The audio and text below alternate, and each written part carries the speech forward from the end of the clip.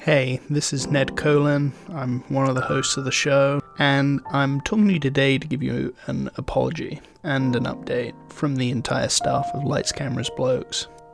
In the last few weeks, Lights Cameras Blokes has been airing a series called The Franchise Boys, reported by Sean Callaghan about the Fast and Furious franchise. Last week, former colleagues of Lights Cameras Blokes reached out and described multiple instances of my former colleague Sean Callaghan being both fast and furious. These accounts prompted a reckoning on our team about the work culture at Lights Cameras Blokes, and they left me asking whether we could continue investigating the Fast and Furious franchise without investigating ourselves. We now understand we never should have published this series as reported, and the fact that we did was a systemic Vin Diesel failure. We are not going to be continuing this series, and Sean Callaghan has decided to leave the Lights Cameras Blokes team. I, at the Lights Cameras Blokes team, know that getting to tell you about dumb, niche cult movies is a huge privilege. We also know that we've let a lot of people down and made a lot of mistakes. We are very sorry for Sean's failings. We're sorry to the many former staff of Lights Cameras Blokes who we hurt. We're sorry to the listeners. It is worth saying we are going to keep the previously published episodes on our feed. I need that Squarespace money. We had a lot of debate about it, but ultimately we don't want to bury our failures. So we're adding a similar disclaimer to this one to the previous episodes. We planned to find a way to get to the bottom of what Sean did, both in the series and with our show. And once we fully understand it ourselves, we want to best tell you what happened after an episode perhaps on Despicable Me 2. You'll hear more from us soon. In the meantime, go fuck yourself. Since the dawn of human communication, men and women have gathered around the campfire to share stories of myth and legend. From the kindling of that fire leapt a spark that would never dim. Thousands of years later, that spark of storytelling would start a new flame in the form of motion picture, where bold visionaries would revolutionize the medium of narrative. Soon, characters and cinematic worlds outgrew the confines of a single picture. Epic tales would now span a multitude of movies. Fiction had become franchise, and in the world of marketable properties, that franchise would become king. Join the epic quest of two blokes who will navigate this confusing and convoluted world of procedural properties to terrifying ends. These are the Franchise Boys.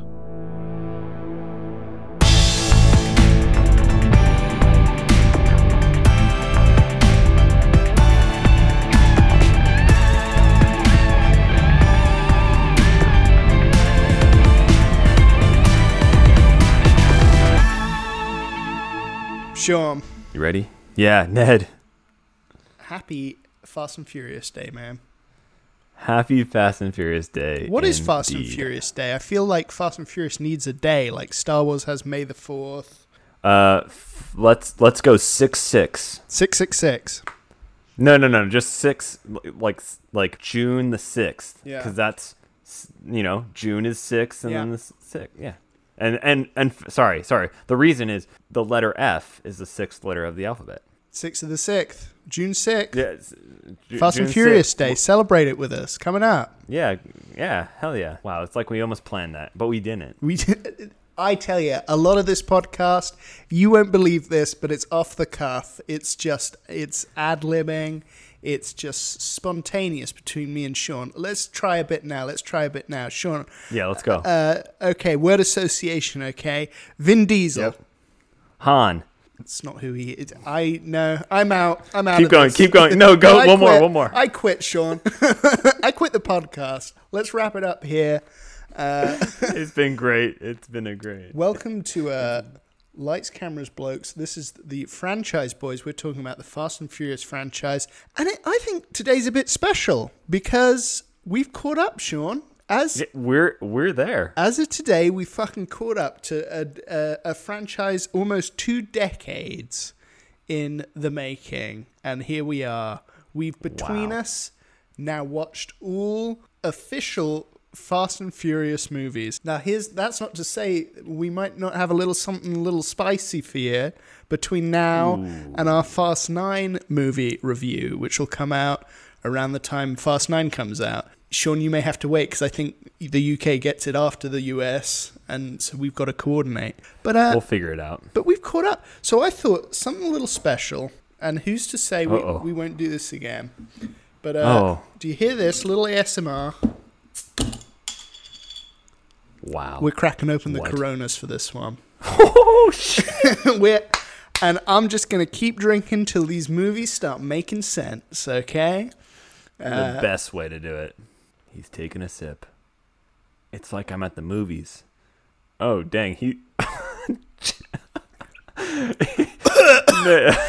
Jesus. You put down like half that Corona. I'm proud of you. I couldn't do the whole thing. I'm a coward.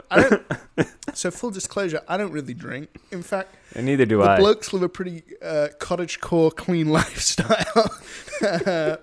But I thought it's a special day. Him taking half that Corona to the head was like somebody putting down a full bottle of Jaeger. Yeah. So it's listen. It's I'm no impressive. Vin Diesel. I'm sure the man. I gotta remember to hold it like Vin Diesel. You have by to hold the neck. Yeah. See, you didn't hold it correctly. Yeah. I think you need to take another sip the Vin Diesel way. Let's do it right here.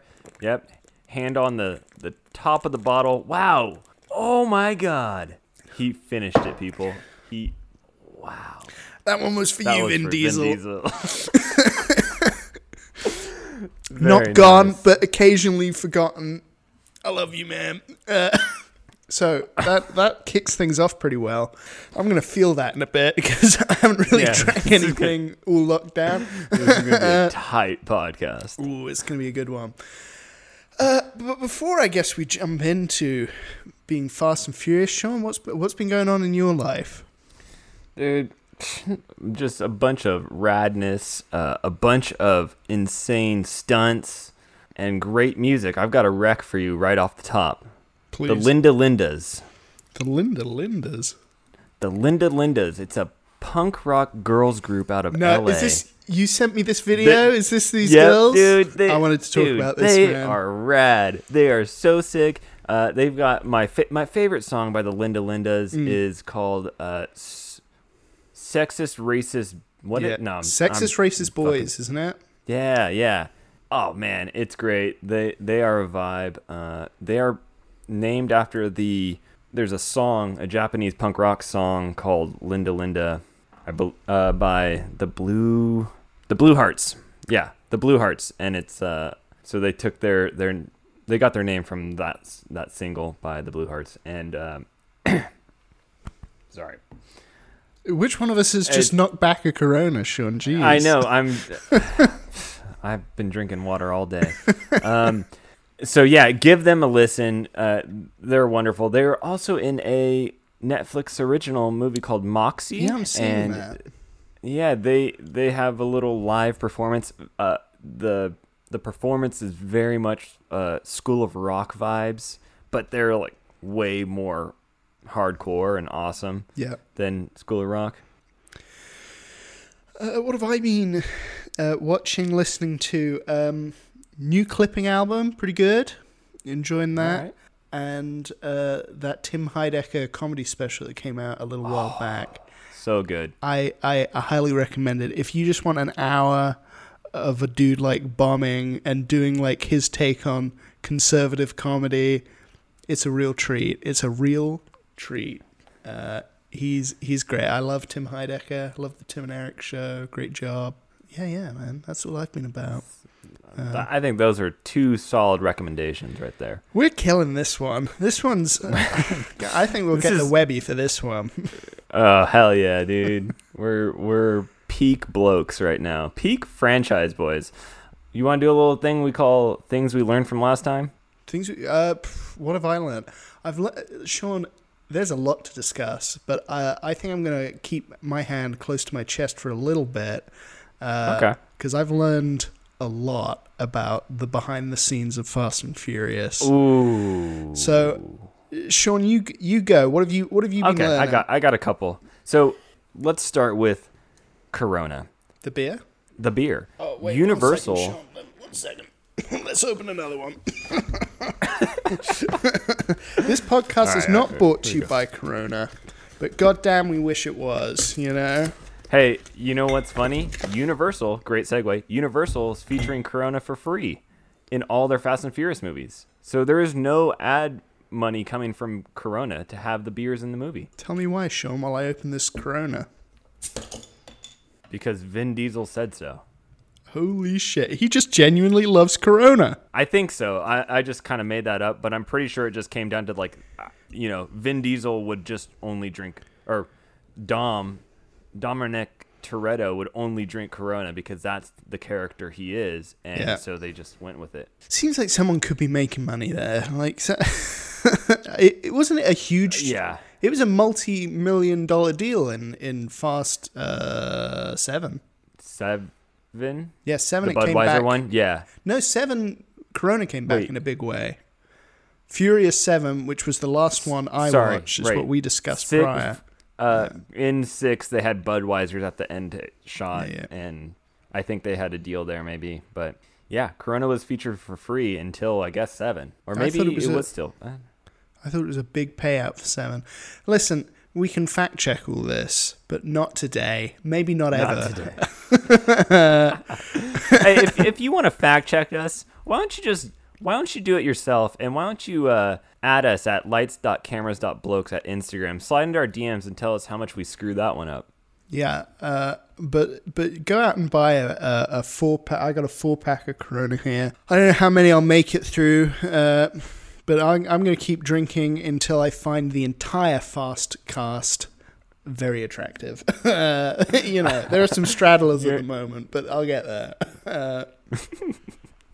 Sure. I just screen grabbed Ned gurping a beer. I love this. You can definitely use that one against me. Sean, how do you want to go about this? Because we swapped, or 4 and 5. No, when we did 4 and 5, four we and five. swapped. We switched it up. I went first, and then we reverted to normal last time. How do you want to go this time? We could play it either way. Hobbs and Shaw is really a spin-off.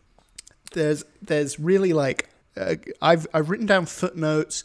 I thought it'd be funny me reciting it, a little tipsy off the Corona, 4.5%. That's not bad. But how do you want to go about it? Who wants to go first? Let's to keep the consistency. Let's start with 8. I'll go first. Okay, I'm excited. And then that'll also mean you need to keep drinking beers the whole way through, so you're still tipsy to give those lines. Oh, by the time we get to Hobbs and Shaw, I'll be incomprehensible. Actually, I want to set something up now, which is it's not Hobbs and Shaw, and we cannot refer to it as such. The movie's official title is Fast and Furious Presents Hobbs and Shaw, okay? So I'm calling this episode The Franchise Boys Present Fast and Furious Presents Hobbs and Shaw. And I'm not even drunk yet, so get excited for when I am. Go for it, man. Talk to me about it. Yeah, let's do this.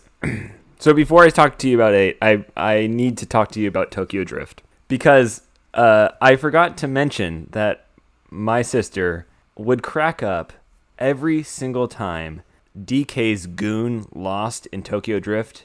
And I could have sworn I said this in our commentary track. I didn't. But there's a scene where the goon loses in Tokyo Drift, and he starts screaming and going insane. If you throw that on at any time of the day, my sister will crack up. And I told her I would put that at the top of the show. So there you go, Kara. I shouted you out. You like that scene. Well done. All right. Thank you, Fast Kara, 8. for watching. Thank you for being a listener. Big up your sister. Big up... really, your friends have carried this show forwards. I think my friends, if I can call them friends, have abandoned me. Dang, throwing shade. Yeah, that's to be clear. That's one beer and like a third in, and I'm already. You're already getting sad. I'm already. All right, let's get to Fast and Furious. Let's go. Let's go. Talk to me. 8. So we start off in Cuba, Havana. Yes, finally. Hella ass shots, dude. Right off the start. Just ass. Oh. You know how we've been having a lot of these ass shots? it's here in full force again. We open in Cuba. Dom and Letty are out and about. They're having the time of their life, and a guy runs up and tells Dom, "Your cousin's in trouble. Come help out." Dom goes over and he sees his cousin. He's in trouble with this hunk of junk car. There's this other guy who's kind of causing trouble with his cousin, and in order to kind of squash the beef, Dom says, "We're gonna race to save the cousin's car because it's basically getting impounded by this guy." So Dom says, "I'm gonna race you." There's this little back and forth because Dom has this really nice car, but Dom ends up saying, "No, I'm gonna race you in my cousin's car," and the car just look like it's about to fall apart. Right? It looks terrible. "I'm gonna race you in this car and I'm gonna beat you." The cousin's like, "Don't do it. He's got the fastest car in all of Cuba. You don't know what you're doing." And then this was just to kind of set the pace for the movie. Dom's like, "No, I know what I'm doing." He's like, "We need to make this car lighter." And the cousin's like, "Huh?" And he just starts ripping off panels of this car. He rips off the panels from the front, the back. He takes out the seats, and he just makes this rat car like just real. It's just an engine basically. And then I enjoyed this scene. I really enjoyed this scene. He gets a can of Coke and he pops off the top of the Coke, and he's like, "This is the poor man's turbo," and he puts a little string on the can of Coke top, and he puts it to this I think it was a gas line or a power line, whatever, and he puts it on there. So you put the string in the car, and then when you want to go fast, you pull it, and then it injects a bunch of air. It's a good scene. So there's this chase, or this really long drive. There's this really long race through Havana. It's going crazy. Dom's losing a little bit because he's in a really bad car. But then at the end, he just pulls the pin, boosts off, and then his car catches on fire, and he's still driving it. And he's slowing down, but he can't see, and then he's getting caught up too. He throws the car into reverse and wins the race as the flames are flying in the opposite direction, not in his face anymore. And then he jumps out of the car, and it crashes into the water, and he wins the race. It's just I thought this was one of my favorite scenes from driving. It was a pretty cool scene. Can I Yeah. Right off the bat, that feels a bit classic Fast and Furious. It feels like that was a street race. It right? was a full-on street race. It was there. They were racing for pinks. It was really? It was back I to never basics. thought we'd see it again. Yeah. No, it was great. And in the end, Dom says, "You know what?" He goes up to the guy. The guy has his keys in his hand. He's like, "You won it fair and square. Hey, you know what? Cool. We're good." And Dom goes, "You know what? Keep the car." And then he gives his car to his cousin. So Dom gives his own car to his cousin. It's just this kind of cool family, family's important scene. So that's the opening of Fast 8. We go back, and now there's this, I think it's the next day. There's this woman. She shows up, and she's kind of fixing her car. And she's fixing her car in front of Dom's place. Who's this Dom woman? walks by. Who's this mystery woman? We don't know yet. Dom goes over to help her, and he looks down. He's messing with it, and he notices that she's removed something from the engine, and she's not actually in trouble. And he turns, and it's Charlize Theron. She is this woman, and she goes, "Hey, I know what I'm doing. You're gonna come work for me. I've been watching you." We got Charlize Theron in these movies now. With cars? We'll find out. It's like Mad Max. We'll find out. It is kind of, right. It is Mad Max. We'll find out.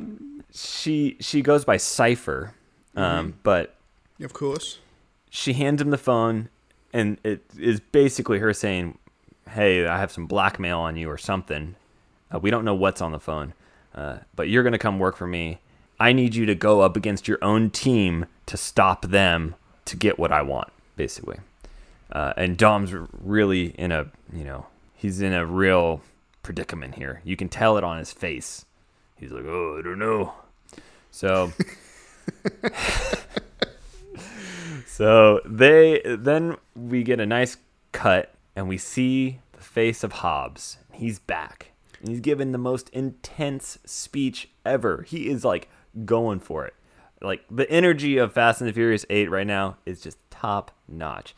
We've got fast cars and we got Hobbs yelling. And we got Charlize Theron. Like, yes, we're killing the game, right? This is it's the best a fun Fast time. movie so far. Yeah. Maybe it's the Corona speaking. I've just realized, Sean, we've been watching these movies all wrong. We should have been drunk. We might have been. But I'm still enjoying this one sober. So turns out, good for you, man. He's given this crazy intense speech. How he wants to just, you gotta step on their throats. You gotta do this. You gotta do that. And he's given the speech to his daughter's soccer team. It's fine. It's a good reveal. It's a funny reveal. It's a nice little reveal. Then they go and do the haka. Have you ever seen the haka?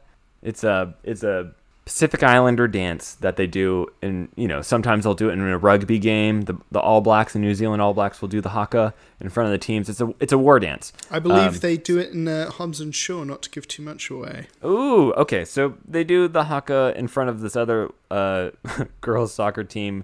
They're all about 10, and the other girls soccer team's like freaked out by it. Like they've got this massive WWE wrestler Hobbs just doing the haka in front of all these little girls. It's incredible. So the game's going on, and this government shill shows up at this game and says, "We need you, Hobbs." And he's Who getting is it? all. Who's the government shill?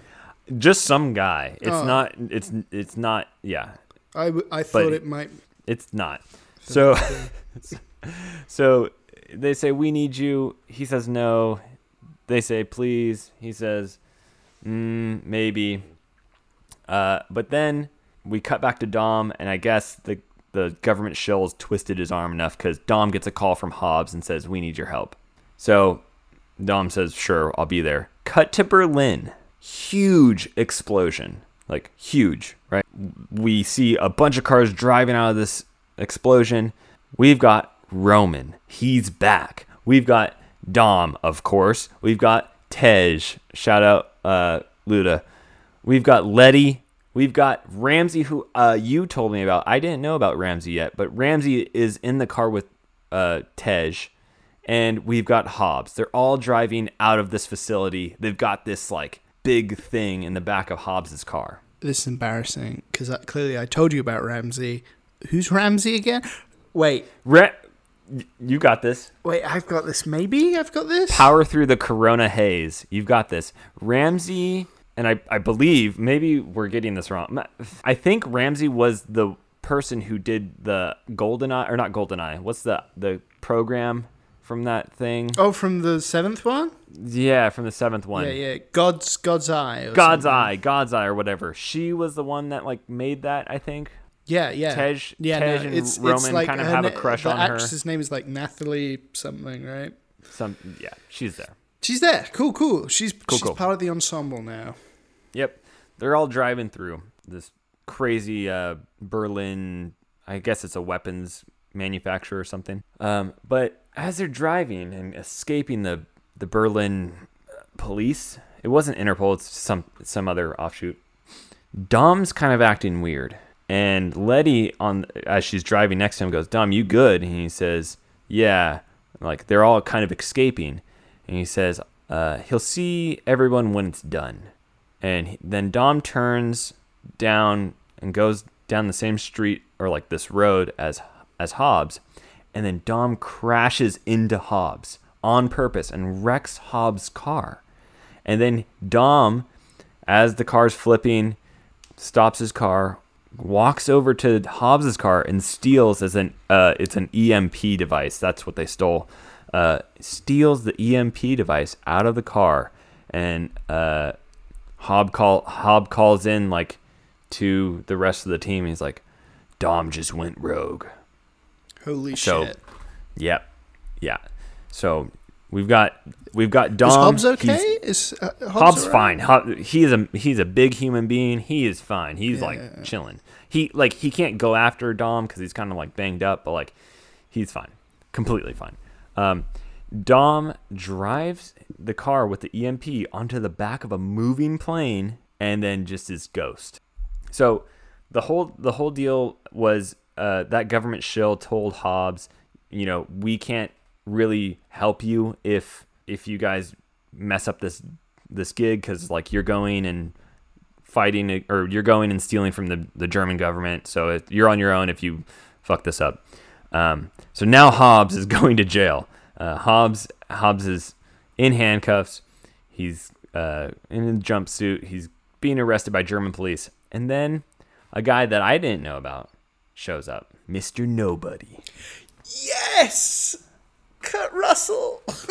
Yeah, he shows up, and he has his own goon now. So there's a Mr. Nobody, and then they have this like little joke throughout the movie about like this guy, because he's supposed to be like Mr. Nobody's like goon guy, so they call him like Mr.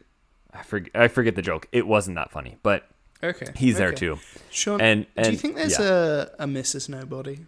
I don't think so. Do you think there's a couple of little nobodies, just the pitter patter of little nobodies running down the street? Just nobody body 1 and 2. I don't know. Maybe there could be. I really don't think so though, because this guy he's an enigma. I don't even know if he exists. He might be a hologram for all I know. Can I just say, Sean, Kurt Russell's the best, man. If you haven't seen The Thing, if you haven't seen Big Trouble in Little China, if you haven't seen Escape from New York, these are classics, okay? These, like, Kurt Russell, and what I respect about Kurt Russell, and look, already, the drink. It's the drink, the Corona's in lubricating the brain. It's lubricating the mind. I'll be serious, Sean. It's the two Coronas speaking for sure, but you've never made more sense to me while describing a Fast and Furious movie. I truly think the marriage of Corona and Fast and Furious, you tell me that like no one's paying any money, I now fully believe it. Like this is the key to understanding these films, and only now are we unlocking it. This is like the scene stone. This is the Mormon scene stones this that all makes sense to me now. It makes sense now. Yeah, great. This is great. Well, Mr. Nobody shows up. Yeah. Tells Hobbs, we're gonna get you out of jail. Just come work for me. Hobbs like, no way, dude. I'm not working for you. Screw off. And because Mr. Nobody shows up before he kind of gets placed into the German jail. I think it's a German jail, the jail, whatever it is. And so Mr. Hobbs is like, you know what? We'll see. We'll, have fun in jail. Hobbs is placed in the same jail right across, like he can see him right across in the other cell is Shaw. And now this is the other Shaw. Yeah. So we start with the other seeing... Shaw? What Shaw? You mean Deckard Shaw? Jason Statham, right? Yes, Jason Statham. Excellent. In the cell. Shit talking ensues. They are just going back and forth, yelling at each other. Hobbs is talking about how he would beat the crap out of Shaw. Shaw's like, if I had you one-on-one, I'd kill you. And it's just like, okay, this is insane. First of all, Hobbs would definitely kill Shaw. Like, he could step on him. But I suspend disbelief. I suspend all reality and think, okay, maybe these guys are evenly matched. Who knows? Can we turn it to the audience? Like, who would win between who? Because on one hand, you're right, Sean. Yes. Like, yeah, it feels physically very obvious who's the more overpowering between Dwayne "The Rock" Johnson and Jason Statham. But I do, Jason Statham does feel like a squirrelier, like dirty fighter, whereas Dwayne "The Rock" Johnson slippery. more of a classical kind of WWE kind of figure, Here's what I would do if I was Jason Statham and I was in the fight with The Rock. I'd go for the knees. I'd start kicking. I'd be kicking knees. Yeah. He's definitely shorter, and not as fucking huge. But I think that could be to his advantage in a one-on-one. Just quick. Just can't catch me. And by the way, this bickering between Hobbs and Shaw. Oh, does it continue? I feel like you have spiritually watched most of Fast and Furious Presents Hobbs and Shaw. Please continue, though. What do you think of Shaw, though? Because this is your first dose of Shaw. This is, aside from the little scene that I've seen him murdering Han. Yeah. Which I don't like. You're going to tear up. I'm sorry. You know what? I will, at this point in the movie, I was just like, it's fine. Whatever. there is a point at the end of this movie that we will come back to this question. What do I think of Shaw? Because I needed a whole movie with him to understand and kind of suss out how I felt about Shaw. Yep. So we go back, and now we see Dom and Cypher on a plane together. They're kind of talking, just, a little exposition. How long is Charlize Theron's hair in this particular picture? Because I noticed the hair length of Charlize Theron greatly impacts the kind of performance she's often going for. Is this a Really? Charlize Theron? Is No, this she has hair. An ear length Charlize Theron? Is this a down to the shoulders Charlize Theron? Let me tell you, after I Google image search, she's got a ponytail. Okay, interesting. Past her shoulders. Oh wait, no. Oh my god. She has faux dreads almost.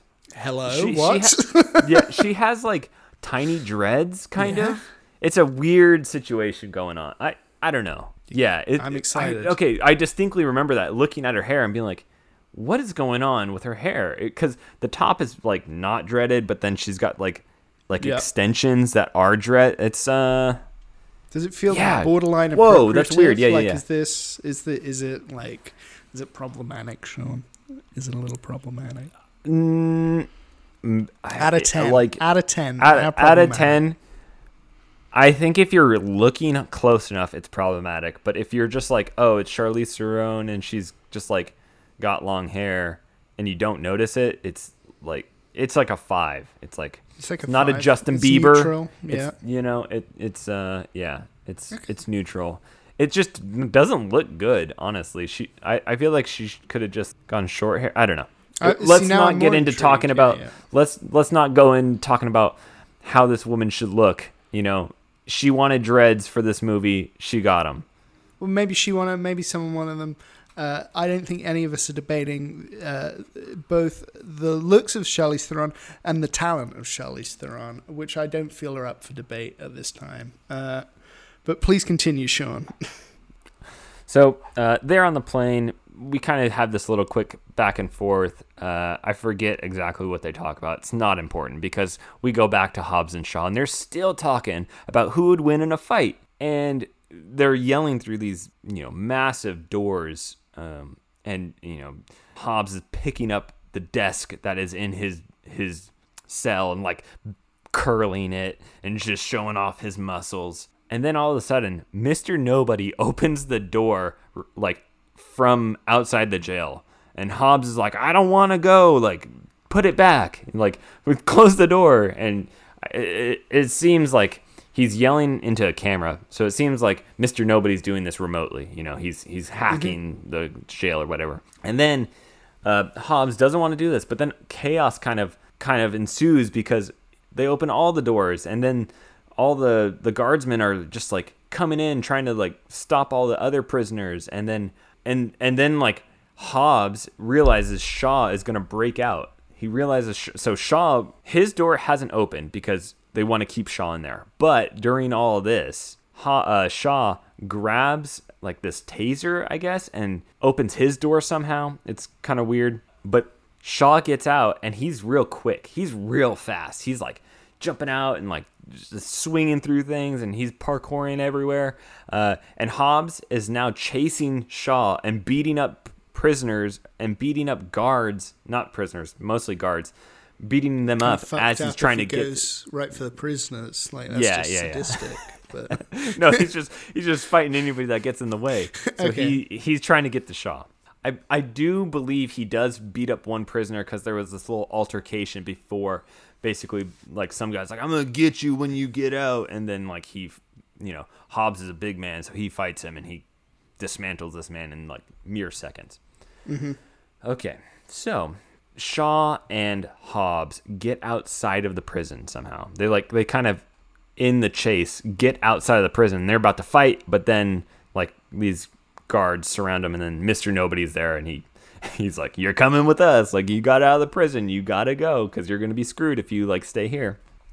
So Mr. Nobody brings Hobbs in, and you see that he's already assembled the fast team.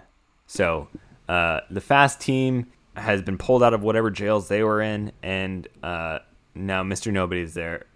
Hobbs is there. I assume they're gonna all work in together. America. I'm sorry if I'm not. It's two and not two really together, clear. They're kind of like in a black site. Like they're just in this room. I think they're in America. I can't remember exactly. But it's not like super important to this. So we find out here that Dom is working for a woman named Cypher, and she's a digital terrorist who can control anything. She's just like, you remember when what's his name? Hobbs or Shaw's brother? Yeah. Well, like in that movie, he was one step ahead. With like Cypher, she's like 20 steps ahead. She's like even more of a villain. She's like, in fact, we find out. You've got to realize what that, you've just asked me is: do you remember the character from the movie you never saw? Do you remember what he was like? Yeah. No. Yeah. This well, person's even worse. I've described him in full detail to you, so you better remember. I remember, of course. Yes. Oh wow, she's that bad. Yeah. Wow. Yeah. Okay. Thank you. She is just the digital terrorist of all digital terrorists. In fact, she's so bad that she was the one that we find out sometime later. She was the one that brought in Shaw's brother to do the job that Shaw was doing in that movie. So like she's the puppet master, and he was the puppet. Can I ask something, Sean? Just, and I Yes. don't want to give anything away. But does the organization, does the name Etienne mean anything to you? No, maybe. Okay. Now, ignore me for now. Ignore me. Okay. Wait, that's a nice. I'm just, but keep talking. But I'm just so everyone knows, I'm opening another Corona. Just so everyone knows. Okay. This is great. Okay, so they're told. Mr. Nobody comes in and he's saying, we're gonna go after this team. We gotta stop them. Shaw's brother was screwed over by Cypher, so all of a sudden Shaw comes in. He walks in and Hobbs is like, I'm not working together with him, and Shaw's like, I'm not working with him. But at the same time, Shaw wants to do this because he wants to avenge his brother's deal, like downfall, imprisonment, whatever. So we see them in the black site. The fast team is kind of talking, and they're saying, we need to figure out where Dom is. Let's use God's Eye to find Dom. So they use God's Eye, and it came Dom's back. in London. But then he's also in Hong Kong, and he's in Tokyo, and he's in every major city. So it turns out God's Eye is not really working anymore. And Ramsey's protocol, or her program, is kind of obsolete. But between Tej and Ramsey, they kind of geek out, and they fix God's Eye in like 2 minutes. They're like, oh, we're going to hack it. Oh, now it's working perfectly. And so it was just a non-issue. It was a non-issue, but it leads to this kind of scene where they go, all right, run the program again. And they're like, huh, that's weird. Dom's in the building. And they're like, huh? And then a huge explosion, and concussion grenades are thrown in, and Cypher and Dom walk in, and they steal God's Eye. And this is crazy. They walk in, everybody's on the ground. There's all the explosions. Everybody's kind of pinned into rubble, and they're just like they have headaches from the concussion grenades. And Letty sees Dom, and she goes, "You're gonna turn your back on the family like that?" And Cypher turns and kisses Dom. Sean, I know, crazy. in front of Letty? In front of Letty. Oh so my goodness. Letty knows this isn't Dom. Something's going on, right? You know, at this point, what I was thinking, clone. Like I was like, we're going clone. We're going. You know, I was thinking like, or robotic went Dom. right to clone? I went straight to like clone or robot Dom. Like I was like, it's gonna get crazy. I will. Do you think she like? Do they find him out by like they offer him a Corona and he's like, not really He's like, my drink. I will never have a Corona. Alcohol is bad. That's not Dom. That's not Dom. He would have gurped that Corona right now. No, Can I just I say, will spoil it. He is not a clone. He is not a robot. But there is something else going on. So, Can I guess? sure, go for it. Brainwashed? That's the other one. Other thought. I was like, oh, did you know? what's going on? Hypnotics, maybe? No. It's an interesting thing that she has over him. And Letty knows she might have something over Dom. And then there's they kind of recover and they talk about, let's bring in Brian and Mia to help. And I think this line was kind of written in to just like call back to them, and they're like, we agreed we can't bring Brian and Mia in. They just say we can't touch. We can't do it, and that's it. Yeah. So they kind of say, we're gonna bring Brian and Mia in, and then I forget who says, they're like, we told them, we said we agreed we're not doing that. They're not bringing in Brian and Mia. That's it. Because Paul Walker's dead, right? Yeah. Rest in peace. Rest in pease, Paul. Yeah, Paul. So rest in peace. Is there a little after credits like, this one's for you, Paul, again?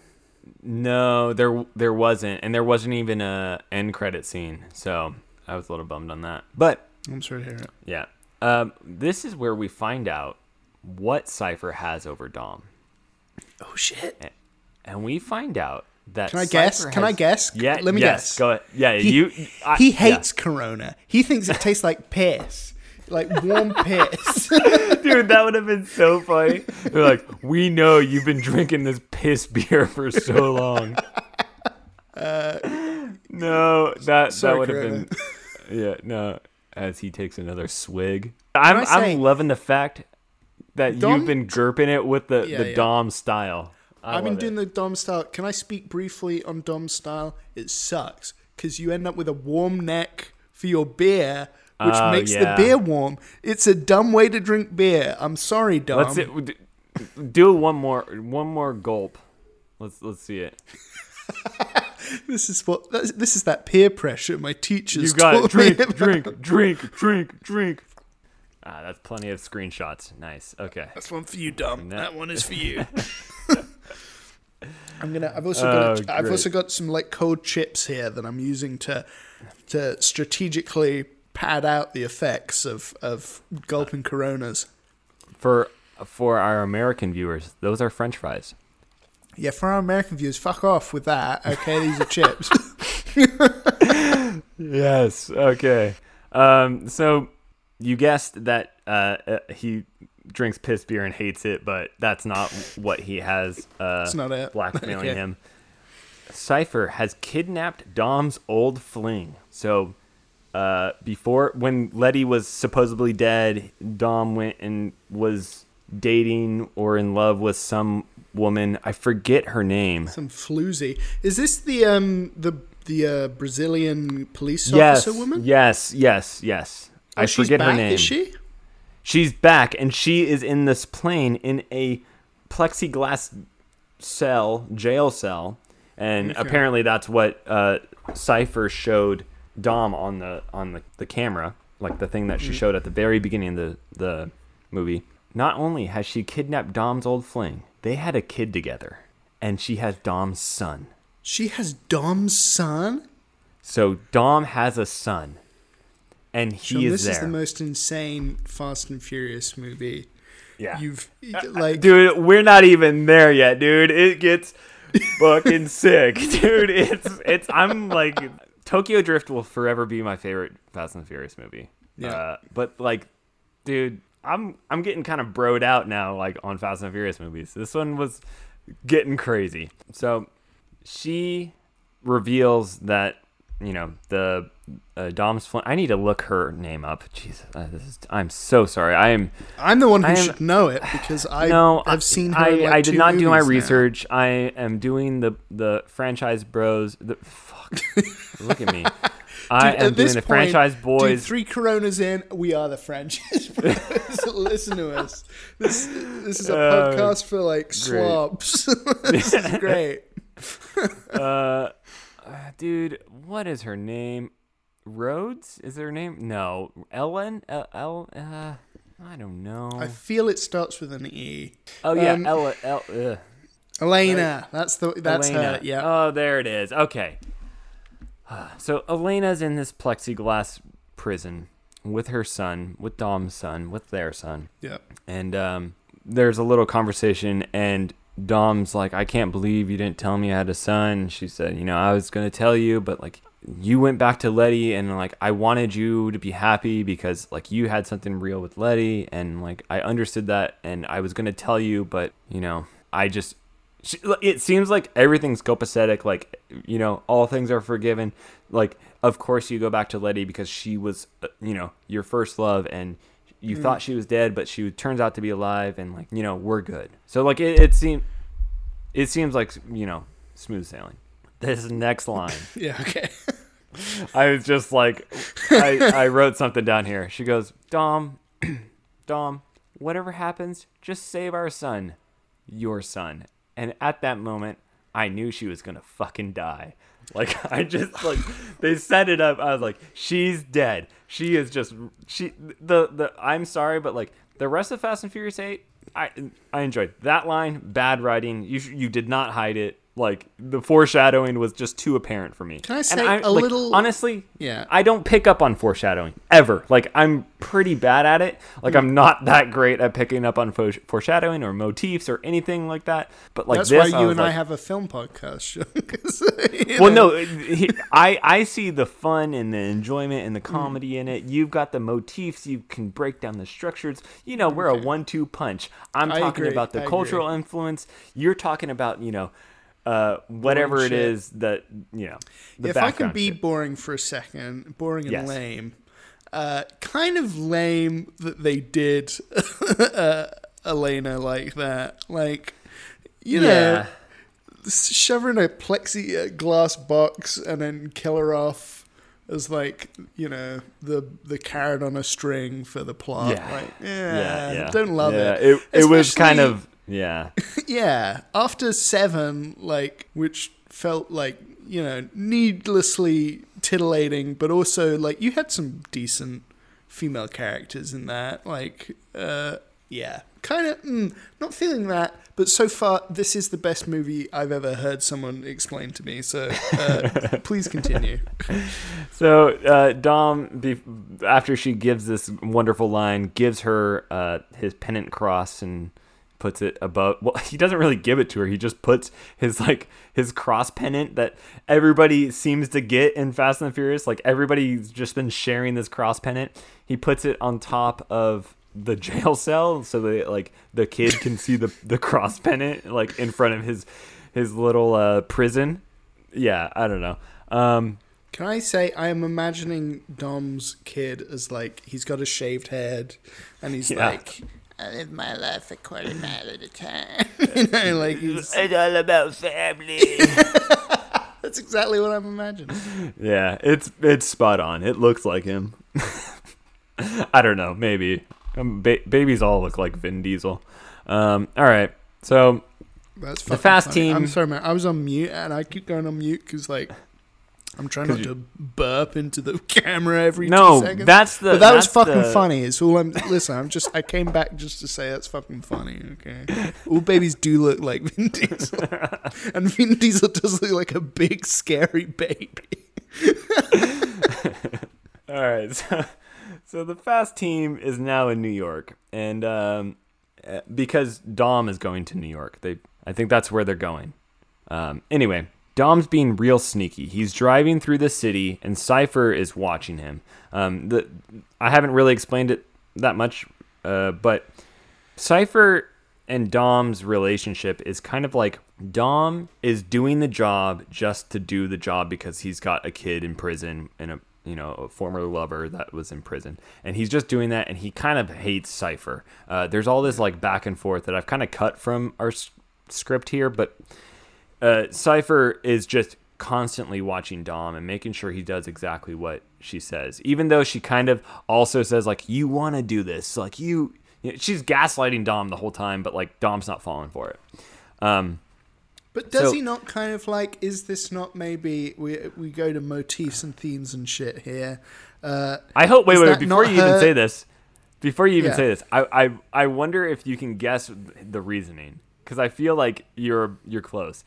Why do you think Cypher says he wants to do this? I don't think I've got the literal reason, but I'm thinking that, Dom is a man of like 50,000 one last jobs, and like he clearly loves the chaos and the violence of it, and maybe that. Dude, you were like that. You were like spot on, basically.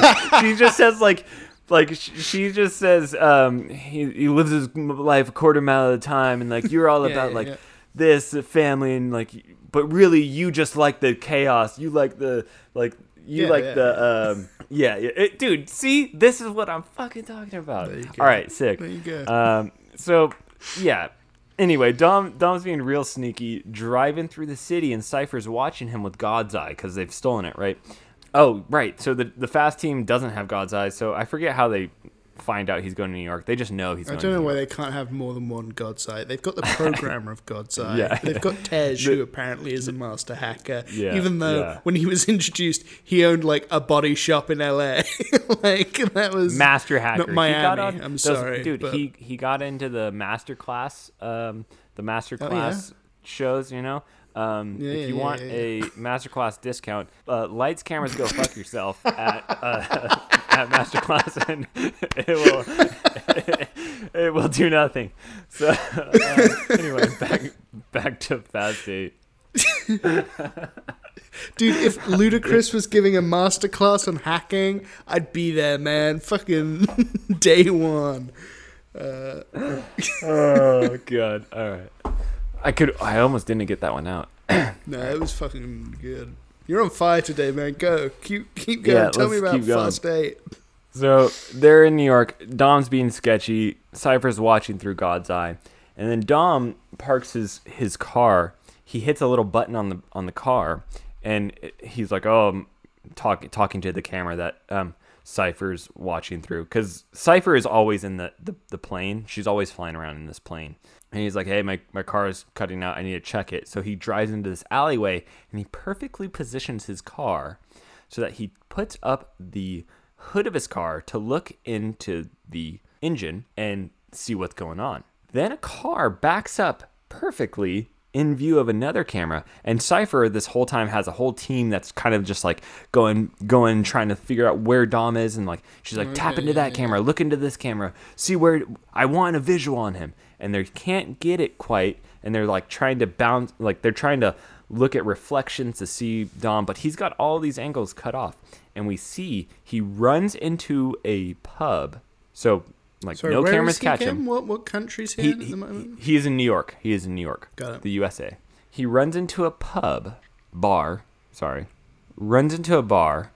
and there's a British woman who's sitting at the bar, and he says he can help her. And it's kind of like this quick exchange. She's like a real, like, I don't want to be here, kind of like grouchy British woman. But she has like bodyguards around her. And then... can I guess who it is? Okay. I won't tell you because I have to save this for later, but I won't tell you if you get it right. Go ahead. Okay. I'm guessing the woman you're talking about, old grouchy British woman, is Helen Mirren, the actress, who is playing Shaw's mother. Interesting. I mean, there's not many British characters in Fast and the Furious, so it would be... So I'm guessing they're related. You'll have to wait and find out. So sorry, while he's in the bar, does he get a drink, Sean? I gotta wonder. He does not get a Corona. But what would he get? He would get a Corona, you say? I'm going to open another Corona. And we'll pretend he got a Corona. Nice. Okay. In that bar. Okay. Love it. I want to hear the sound of you cracking that. Yeah, you got it. Yeah. This one, of course. There you go. Lovely. All right. So he is in the bar, and he talks to her real quick, hands her something, and then he leaves. There's a bunch of action, and he gets back to the car before the other car drives away, and then he closes the hood, and he's like, look, a spark plug. Like, this is what was messing up with it, and then he gets back in the car. So, all good. Cypher is a little suspect, but she's not completely fooled that nothing went on, but she, at the same time, has no reason to believe anything's going on.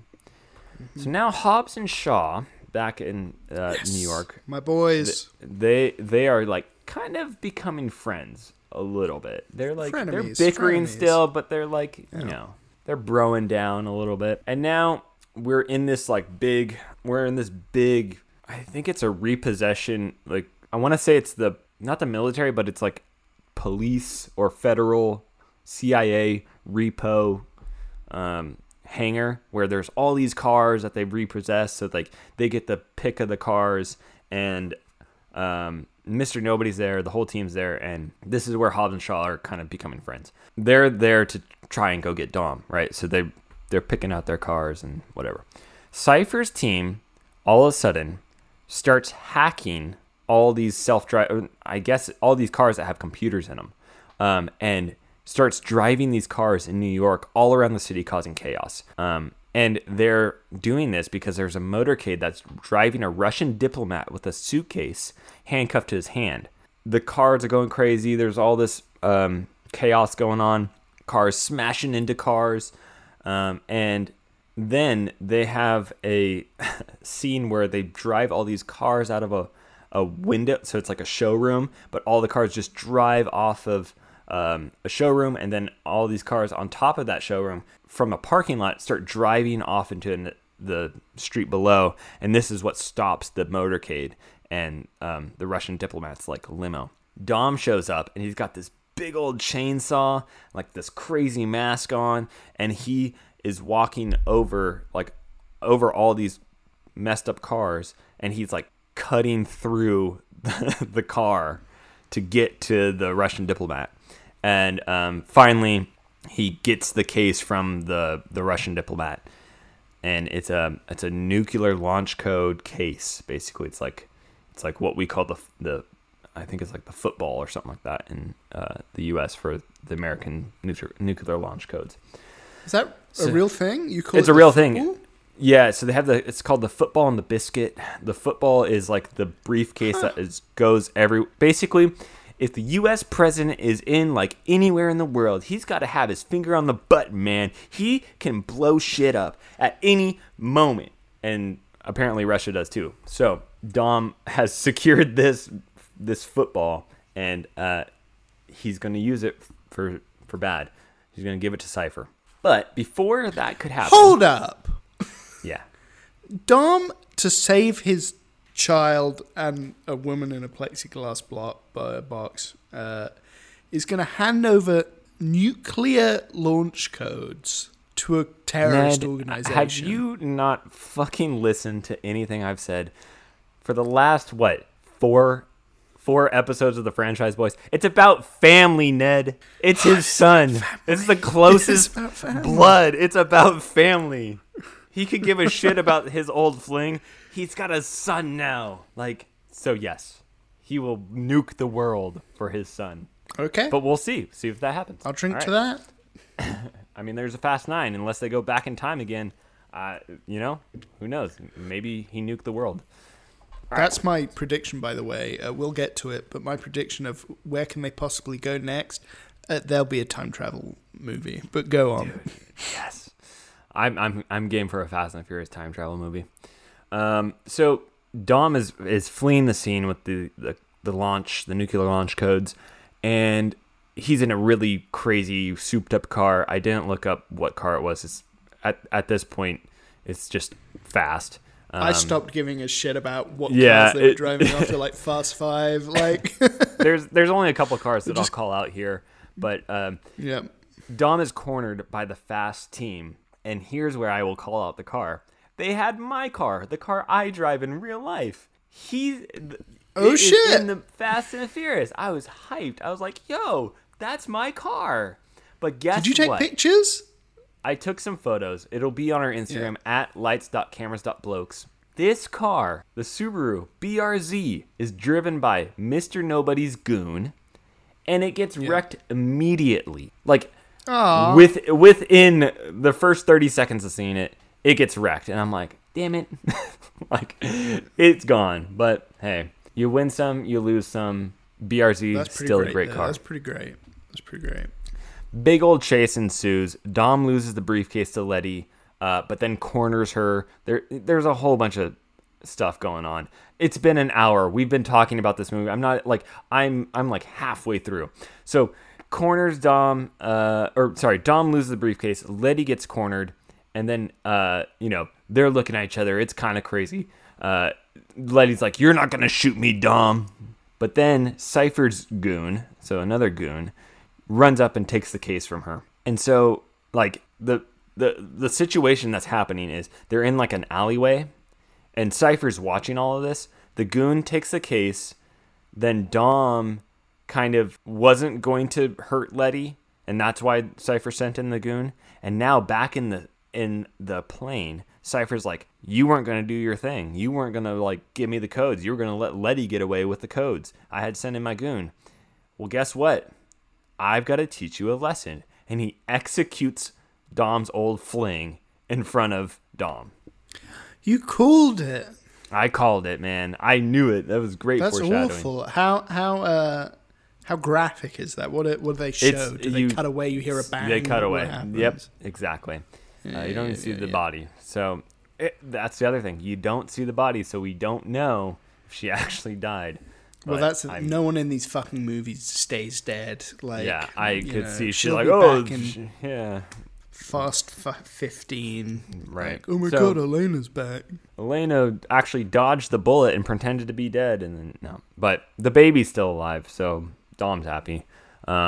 Is the kid a baby? Yes. Yeah. Okay. Yeah. So apparently, Dom has stopped 2 of Cypher's teams. She stopped. He stopped the Shaw team, the first Shaw team, and then there was another team. I'm guessing it might have been your movie, Fast 7, but I'm not 100% sure. Oh, did you want answers there? No. I'm just reading this next line, and it's okay. It's, "We're gonna stop World War III basically because of the nuclear things," and it's like, you're going to saddle up and save the goddamn world? ? Hobbs. Yeah, I don't know. It just gets kind of crazy from here, because now I think we but in one of our predictions, you had a prediction that you wanted to see some cars underwater. Sean! We're in Russia, and they've got a Russian sub, and they've carjacked a Russian submarine. So, Ned, you were right. Cars underwater. We're in snowy Russia. They've got a submarine. Cypher is taking it for a joyride. She is still controlling it from somewhere else, but it's as close as we're going to get to cars underwater now. No, that's amazing. And look, we've had cars in the sky.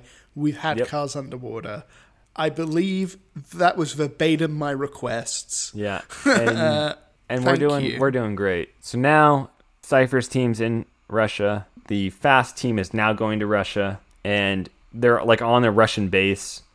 It's all snowy. Crazy stuff just starts happening. Like, there's these Russian terrorists that are shooting at everybody, and there is a moment in this scene where the Fast team is fighting against all these Russian terrorists, and then like driving kind of crazy, and they've got assault rifles, and it was just insane to see like Letty holding this massive assault rifle just shooting at these Russian terrorists. And I'm like thinking back to the first Fast and the Furious, and like they're racing for pinks, and she's just like stealing DVDs. Like, they're like stealing Panasonic DVD players. I'm like, this is what 2 decades gets you, you know? Like it's perfect. Letty is turned into this like assault rifle toting chick, and she's like badass, and like she was still badass in the first. I don't know. It was just funny. So sounds amazing. They're arming the nuclear weapons, but somehow the Fast team stops the submarine from shooting off the nukes. So now what they're gonna do is, like, this Cypher is sending the submarine out with the nuke, because somehow if like they can get it to open water, like it's fine. They're kind of in this harbor that has like a bunch of frozen water, so they're gonna like dive. The submarine's gonna go under the frozen water and then hopefully get out. Now the Fast team realizes this, and they start driving to the sea lock, like the end of the harbor, over the frozen water to stop the sub. This is like kind of a crazy scene. This is like, yeah, it's pretty intense. Roman, I kind of lied, but not really. Roman drives his car into the water, but like he's the first dude to have a car in the water in Fast and Furious, but he's kind of like getting screwed. Like it's about to go down. Tej shoots like this grappling hook into the side of the door and tells Roman to hold on to the door panel and then rips the door panel off of the car and like Roman's sliding around. It was kind of a fun scene. Like Roman isn't as offensive in Fast 8. Yeah, as that's he's what I was been going to in ask. Yeah. You haven't talked about how awful Roman's been. His jokes have been like not great, but like he's taken a back seat to all of this. I think that there's a temperature check in the fast riding teams, cubicles, and they're like, maybe we calm down with Roman a little bit. And so this one's a little less Roman-y. Excellent. Yeah. So here's the scene I was talking about, and this is where I will tell you my feelings of Jason Statham's character. Right, the Shaw brothers skydive into Cypher's plane. So they jump out. We find, the Shaw brothers have reunited somehow. Oh, shit. It's like Lucas Black, right? No, Lucas Black is Sean from Tokyo Drift. Do not confuse him. Oh, shit. Sorry. What's Deckard? Deckard is Jason Statham, and then the Shaw brothers are back together. That's what's important, Sean. Yeah, they're back together, and this is where we kind of see the reveal a little bit, the Ocean's 11 reveal, that Dom was talking to Shaw's mom, and nailed it. Got it right, Ned. You nailed it. That was Shaw's mom. At one point in the little heist of the nuclear codes, Dom shoots Shaw, Deckard, Jason Statham, but it was kind of all of an act. Like he shoots him to get the case back because Shaw stole the case at one point. Shoots him to get the case back, but like Dom shot him in the shoulder or something, and then the two guys that speak Spanish that are in the beginning of one of your movies, Rojas. I forget their names. They never really say it in my movies. They were the ones that pick up Shaw and then like put him in. So he gets shot and then an ambulance comes and they're in the ambulance and they pick him up and they put him in the back. But like it's all like a hoax. They go and take him to his brother. So now the Shaw brothers are reunited, and the Shaw's mom was in the back of that car and like tells him the plan. Like, this is what you guys are gonna do. Dom's given me this tracker, and the tracker is this little thing that Dom gave her in that bar.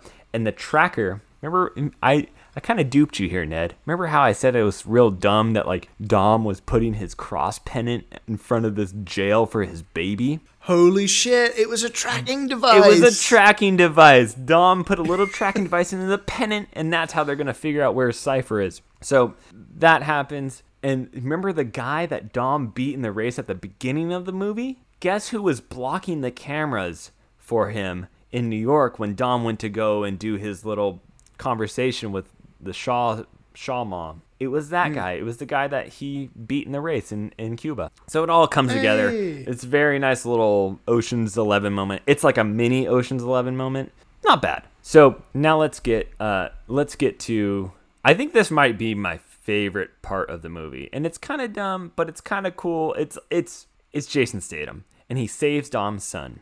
Breaks in there. He's like kicking down doors, and he gets the baby, and he has the baby, Dom's son, in this little carriage. And the first thing he does, he looks at Dom's son, and this might just be me being an American, just loving Jason Statham being real British. Looks at the baby and goes, "All right, governor." And then, like, a couple minutes later, he goes, "All right, little man, this might be a little scary, but it's going to be a lot of fun." And then he just starts kicking ass. Like, he is beating everybody up on the plane. He's, like, putting the baby down and, like, beats a dude up, slides the baby across. He puts, like, a little bit of he puts these noise canceling headphones on the baby. He's like, "How's the music?" And he turns up the music like on like a iPod or something, and like what's the baby's the music? just like, I don't know, it's just some action music, probably something from the dude who does the scores, Tyler, forget his name. Oh my god, doesn't matter. They're kicking ass, and like it's just it's like a great scene. And at this point I was just like, I thought this, like, Jason Statham as Shaw with the baby is like a million times funnier than anything that's happened in all of Fast and the Furious. Like the way they wrote that scene, I was just like, this is good. This is like pretty cool. Like it's a funny little scene. Jason Statham has like I think, he's done, what is it? Snatch. He's in. Oh yeah. He's in like Lock, Stock, and Two Smoking Barrels. He's in like all those kinds of movies where he classic British. He's got stuff. like this comedy that he does really well. Like what's the one where he like has to shock himself? Crank. Like there's some comedy in there where he like does some like it's over the top and just like showboaty almost. It's that, and it was like okay, like that was a good scene. So. Back to Russia. They are trying to launch torpedoes at the sub now. It's getting crazy. The sub has breached the ice and it's just like crushing through the ice. The fast team's driving side by side. Then we find out, or Dom finds out, because he's kind of watching this all from the sides. He finds out that Shaw has the baby. Shaw has secured his son. So we're good to go. And now Dom turns on all the Cypher people. And he just starts beating up everybody. And now he's driving towards the Fast team. Fast team's all excited about it. And these heat-seeking missiles have launched at the Fast team. And Dom kind of tells them to go off in one direction. He drives his car because his driving skills allow him to drive so fast and so furious. He guides the missiles, the heat-seeking missiles, in a circle back into the submarine. He crashes his car in the process. Huge explosion. Dom is thrown from the car. The Fast team surrounds him in their cars and block him from the explosion. And fuck, man, it was just like, that was the scene. We go back to the Cypher plane. Cypher is doing a little monologue with Shaw, and she escapes from the plane with a parachute. It is bullshit. But Letty and Dom are reunited. They embrace. They've stopped the threat. They've been cleared of all charges. Hobbs becomes a police officer again, but he doesn't really want to be a police officer again, so he doesn't. He turns down the officer. He turns down the offer to be a police officer. I put here, I forgot about this. The baby looks a lot like Dom. It looks exactly like Dom. They did a great casting job. Guess what his name is? His name is fucking Brian. Dom has a baby named Brian. Yeah, shout out Paul Walker. They all sit down to have a dinner. We pan over the table. The family's there. They're drinking Coronas, but guess what? There's fucking Budweiser on the table too, and it's the majority of the shot. Dude, but there's Corona. Oh, there is. Oh, thank goodness. There's one or two. Okay. And that's it. That's Fast 8, dude. No end clip. That was it. Sean, I'll reiterate, okay? 4 Coronas in. That sounds fucking great. And listen, we've been talking a lot about these movies. We've been explaining them as we go, as a kind of substitute for needing to watch all of these. But if you do go in, if you do watch Fast and Furious, if you're going to the cinema to enjoy Fast and Furious 9, you've got to crack open a few Coronas, okay? Because I've just had the best of times, all right? This film sounds sick. I wrote this a while ago after watching this. And so let me just kind of briefly go through this. I think we've kind of been rough on the Fast series. Like, we've been pretty critical of it, and there are a lot of things that are just like problematic or just like not great, right? But like as these movies progress, I think Fast 9 we might see more of what was going on in Fast 8. And it's just a good popcorn movie, and I think it's just like I get now why people like this series, and I get why people like enjoy Fast and Furious, and we're not like. I'm not talking down to anybody that likes this series. If you've thought that is not the case at all. Tokyo Drift is legitimately one of my favorite movies. I think the key to these movies is like it's the ridiculousness and like the over the topness now. Like maybe not the first movie, but now it's just like how crazy these movies get. It's much like McDonald's, right? Like sometimes you just want to eat some fast food, right? Yeah. And that's what this series is. It's a fast franchise. And there's nothing wrong with that. It's fast food movie style. I will say earnestly, Sean, that as someone who loves watching films and thinking about films and reading into films and wants to do a film podcast, and wants to talk about Beat Takeshi and Jackie Chan movies and weird, Gotta Cookery weirdness. Like there's so many things a film can be. It can be a heady cerebral experience, and that can be fantastic. But there's like a genuine place for popcorn, like entertainment as a theme and a motif and as an aesthetic. Like, having fun can be the purpose of a movie, and that's not a belittling thing. That's like I Totally. completely agree with you. I completely agree with you, Sean.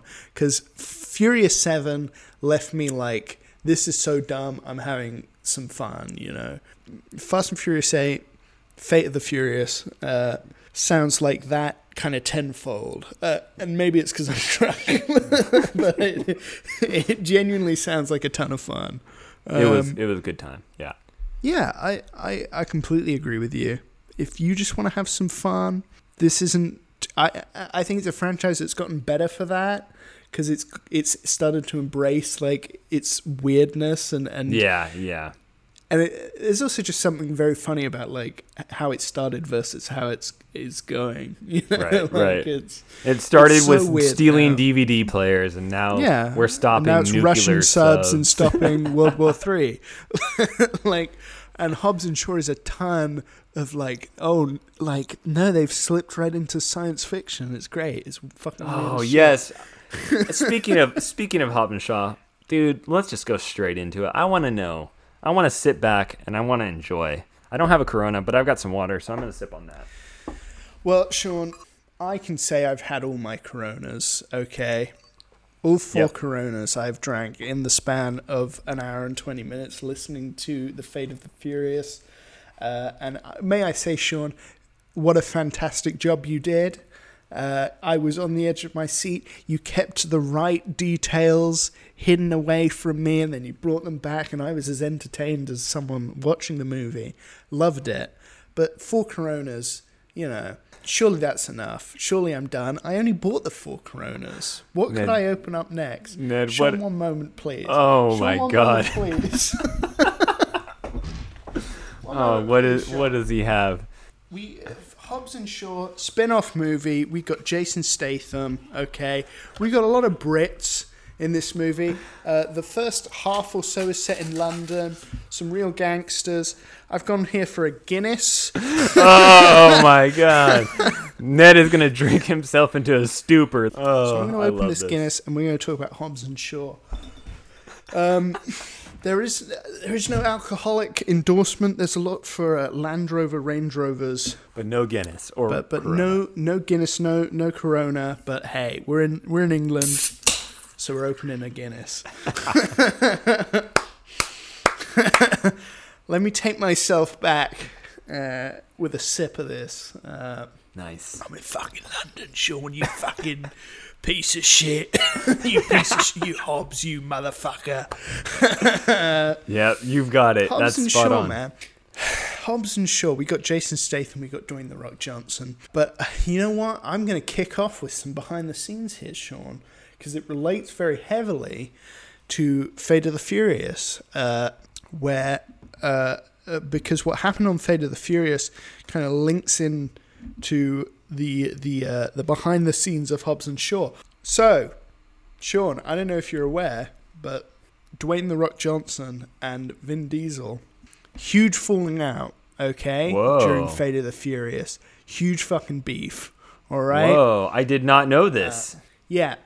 In fact, the Fast and Furious mainstay cast, we're talking Michelle Rodriguez, Tyrese Gibson, Ludacris, Vin Diesel, were pretty adamantly against this Fast and Furious spin-off, banking on the star power of Dwayne The Rock Johnson and Jason Statham, particularly with Dwayne The Rock Johnson. Because Dwayne The Rock Johnson is a huge Hollywood name. Of course you want to spin off a movie with him. Of course you want to reinvigorate a franchise with him.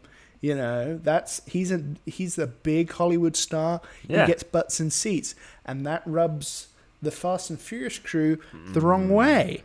You know, it's no longer about the crew. It's about big star power. It's about Dwayne. Wow. Okay, Vin Diesel's pissed during the filming of, and I try not to look into this too much, but I did get this much, okay, because I didn't know anything about Fate of the Furious, but I know during the filming, Vin Diesel and The Rock really butted heads. Okay, Wow. to the point where Vin Diesel, as a producer of the film, was cutting The Rock's scenes. Like, they did not like each other at all. What? Dude, this is blowing my mind. Okay. Dude, let me read to you an Instagram post from The Rock What? regarding Fast and Furious, because they had a real public falling out, man. This is the type of wonderful journalism you can expect from Lights, Cameras, Blokes. We are deep diving Instagrams. In fact, it's a wonderful time to plug our Instagram at lights.cameras.blokes. Cameras.blokes. Absolutely. Sean, this is journalism. I want to say a quick fuck you to Reply All. They're dead. We reign supreme. Yeah. Don't fight me, Reply All. I was inebriated at the time of that comment. The Rock says, "This is my final week of shooting #Fast and Furious 8. There's no other franchise that gets my blood boiling more than this one. An incredible hard-working crew, yada, yada, yada, okay? My female co-stars are always amazing and I love them. My male co-stars, however, are a different story." Okay. What? Some conduct themselves as stand-up men and true professionals, while others don't. The ones that don't are too chicken shit to do anything about it anyway. What? Candy asses. When you watch this movie next April and it seems like I'm not acting in some of these scenes and my blood is legit boiling, you're right. Wow. It quickly became evident that he was talking about Vin Diesel. They had a big public falling out, okay? And this Hobbs and Shaw movie was a big part of that. I don't know if The Rock shows up in Fast 9, but during Hobbs and Shaw, he was saying he probably wouldn't be. He may show up in Fast 10, but, like, there was a real falling out, Sean. Wow. And I think, like when I watched Fast 5 and I said this is a big pivotal moment for the franchise, this is where everything changes, I feel much the same about Hobbs and Shaw. It's the moment they try to diversify and bank on star power, and it's, I think, the moment that is really going to rub, like, the Vin Diesel crew the wrong way, you know? Wow. And in maybe 5 years, when we're on Fast and the Furious 12 or whatever, I think it's going to move away from being like Vin Diesel's crew. Because they're getting older, they're not going to want to do this forever, nor can they kind of keep doing it forever. They're going to start wanting to bank on, like, The Rock.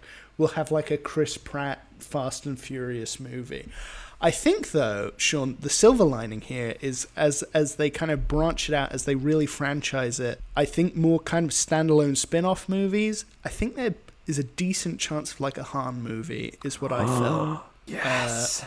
Dude. It's what I felt. Like, if you wanted to do spin-off franchise movies, take that popular character and make a movie. It just makes a ton of sense, right? Dude, I will buy all the merch for that movie. Absolutely, but depending on when it comes out, Sean, you may never get to see it because we need to hold sacred to the Fast and Furious 100%, franchise boys' laws.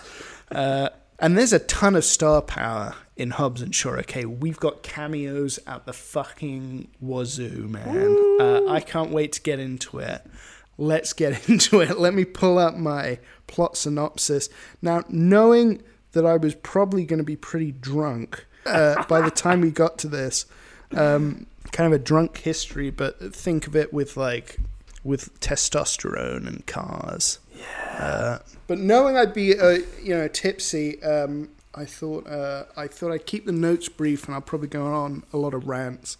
Because, like I mentioned, there's not a ton of important stuff this being a spin-off movie unless you end up seeing Hobbs and Shaw 2. There are a couple of key plot points that I think may be relevant to future installments. We got Fast and Furious presents Hobbs and Shaw, okay? We start off, we're in London, big up London, MI6 agent Hattie Shaw. I'll let you guess for a minute who she may be related to. She's played by Vanessa Kirby, and her squad intercept the delivery of a deadly experimental virus. Her team is then attacked by Brixton, Idris Elba. Whoa! This is the movie you're watching, Sean. They say, "Who are you?" Okay? He says, "I'm the bad guy." Yes, dude. Oh my god. He is the villain. It gets better, Sean, because, you reminisce the days they were just selling DVDs. Well, here's who Brixton is. He's a cybernetically enhanced super soldier, okay? He's got superpowers. He's got Terminator vision. It's so good.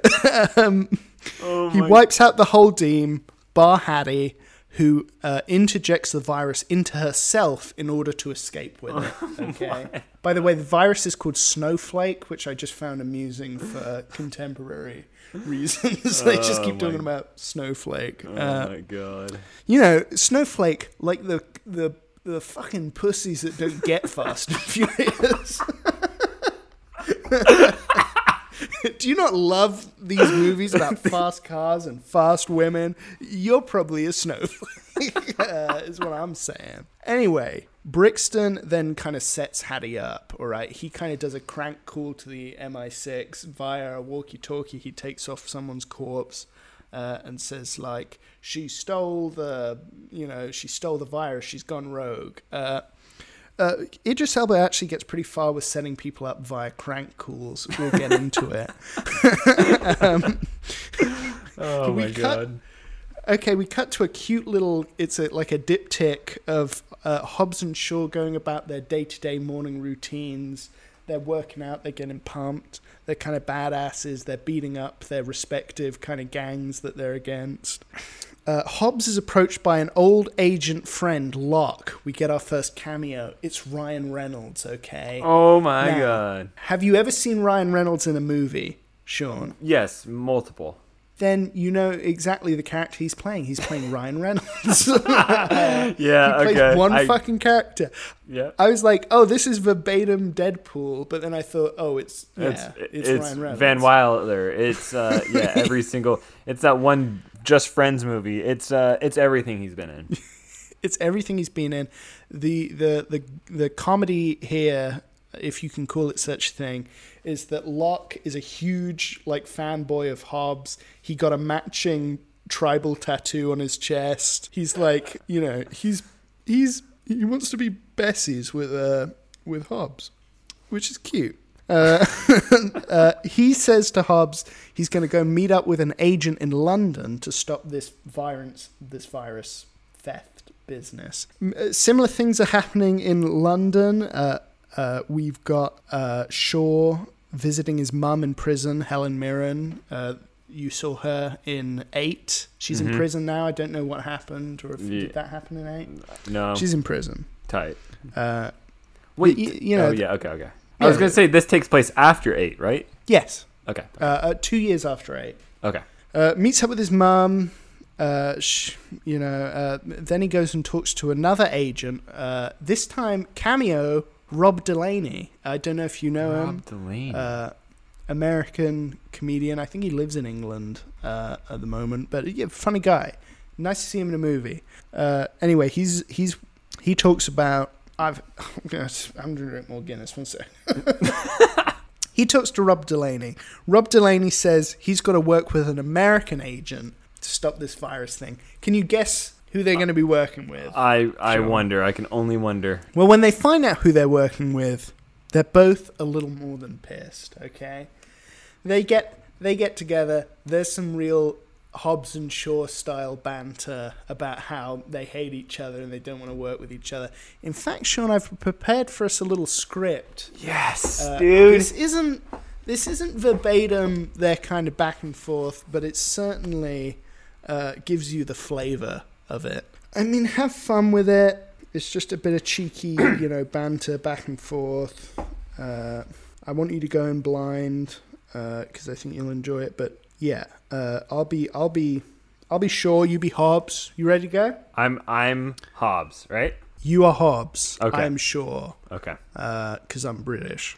Oh, right. So the two bold men stand opposite ends of the room. They're clearly more than a little pissed about being asked to work together. Shaw. Blimey, you have got to be kidding me. I ain't working with this sorry geezer. I'm more than a little pissed. I've seen prettier faces on my tours. What a right wanker. No way. I told myself I would never work with this guy. This loser wouldn't know a successful mission if he kissed his ugly mother on his lips. What you say about my mother? I guess they don't teach respect down in the bargain basement gym you spend all your time, you bulky knobhead. I'm sorry, what did you say? I don't understand you through that stupid accent. But while we're talking, maybe you can explain why all British people have such fucked up teeth. Sean, that's good. I mean, I love the energy, but maybe ease off the whole... Not that fixing your teeth would do much for general look of English people. Damn, if I was as pale and bloated as you people, I might consider laying off the fish and chips. Okay, cool, Sean. Can we just stick to the script I wrote there? Come on. Were you gonna cry, you dumb British dickhead? Why don't you fuck off back to that old bag queen of yours, you dumb British. Sean, come on. Dumb British, dumb fucking ugly, pale, stupid, goofy accent. Sean, come on, man, please. Like, smelly fucking stupid loser. Cunt. Wow, I mean, you went way off script, man. But like, I feel you've been sitting on that one.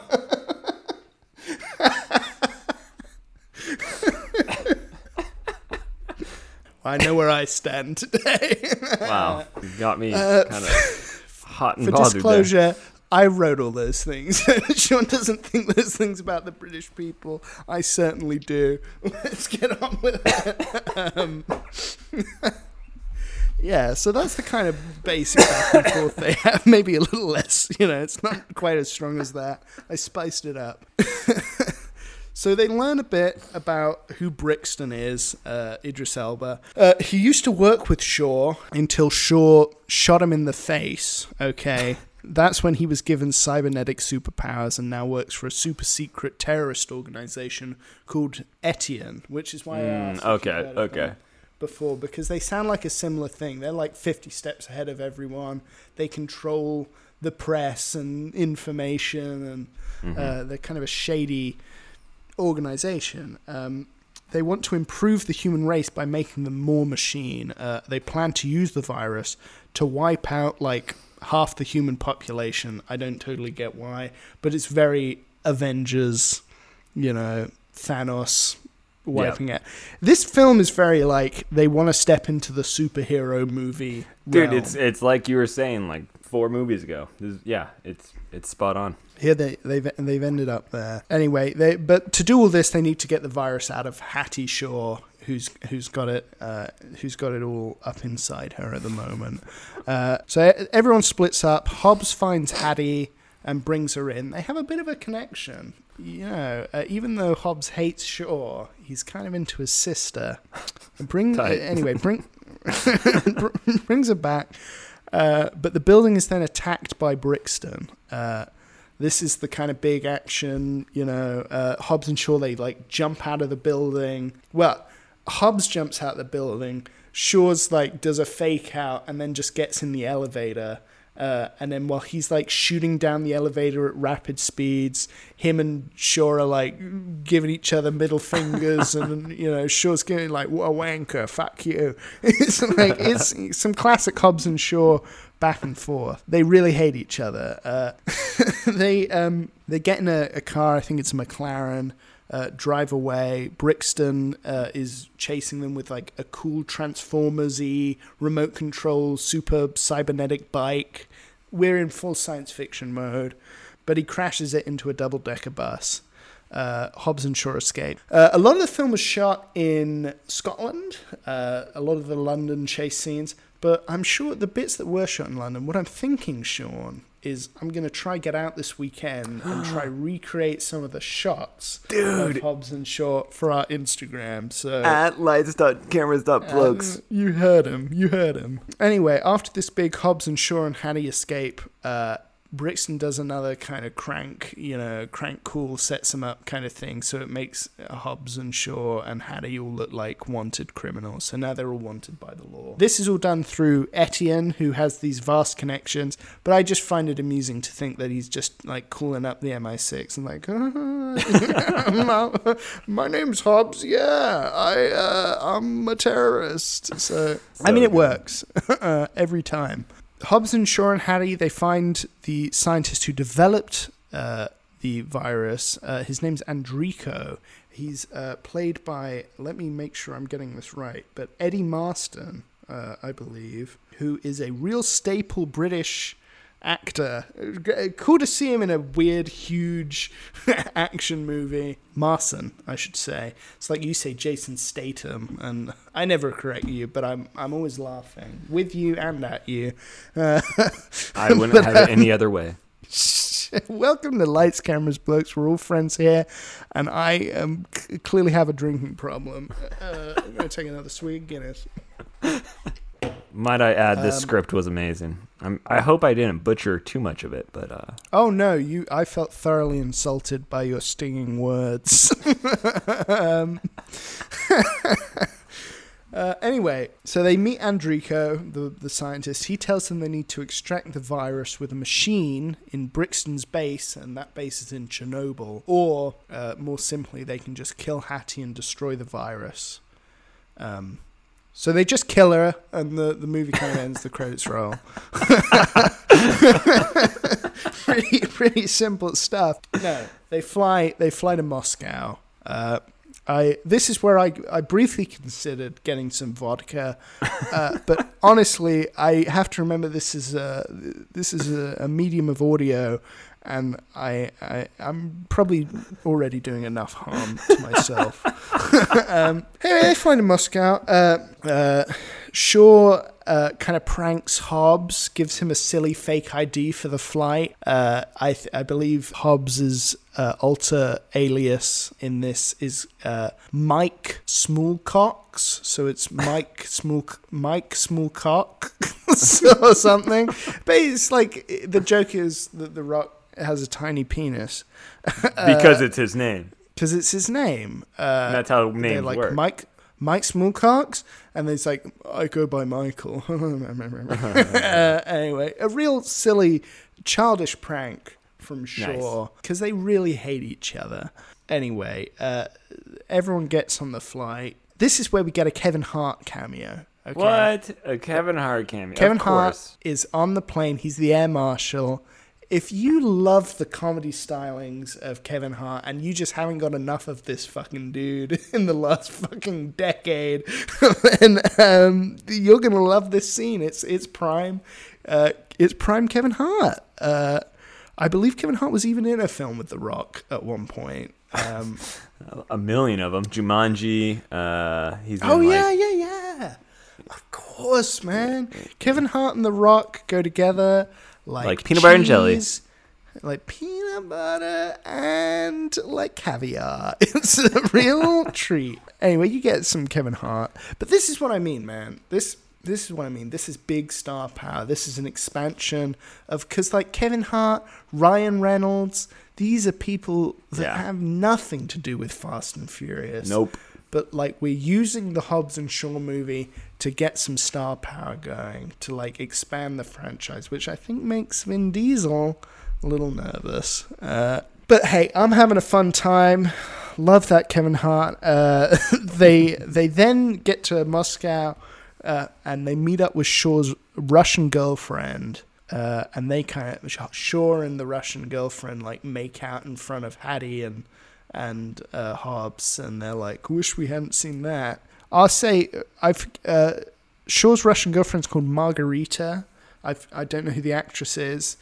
A good-looking lady. But what I've liked about Hobbs and Shaw is because some, attractive women and titillation are a staple of the Fast and Furious franchise. Yes. But I feel like there's a little more. There's a little more for other people in Hobbs and Shaw, because you've got The Rock, you've got Jason Statham, you've got Idris Elba. Like, there are some hunks in Hobbs and Shaw. This is like, true. Finally, we're banking the Ryan hunk Reynolds. factor. Ryan, of course, Ryan. Kevin Reynolds.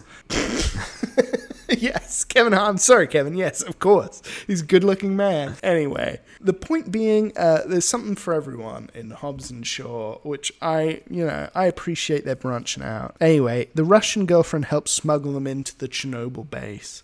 I also don't think you should fuck around in Chernobyl. That place is radioactive as shit. Do you think they'll have, in Hobbs and Shaw 2 or 3 or 4, they'll have some radioactive baby problem that's going to, like, you know, be one of the forefronts of a mission because of going to Chernobyl? I think a substantial amount of 2 or 3 will be about how their jizz doesn't work because of all the fucking nuclear energy that radiates through them.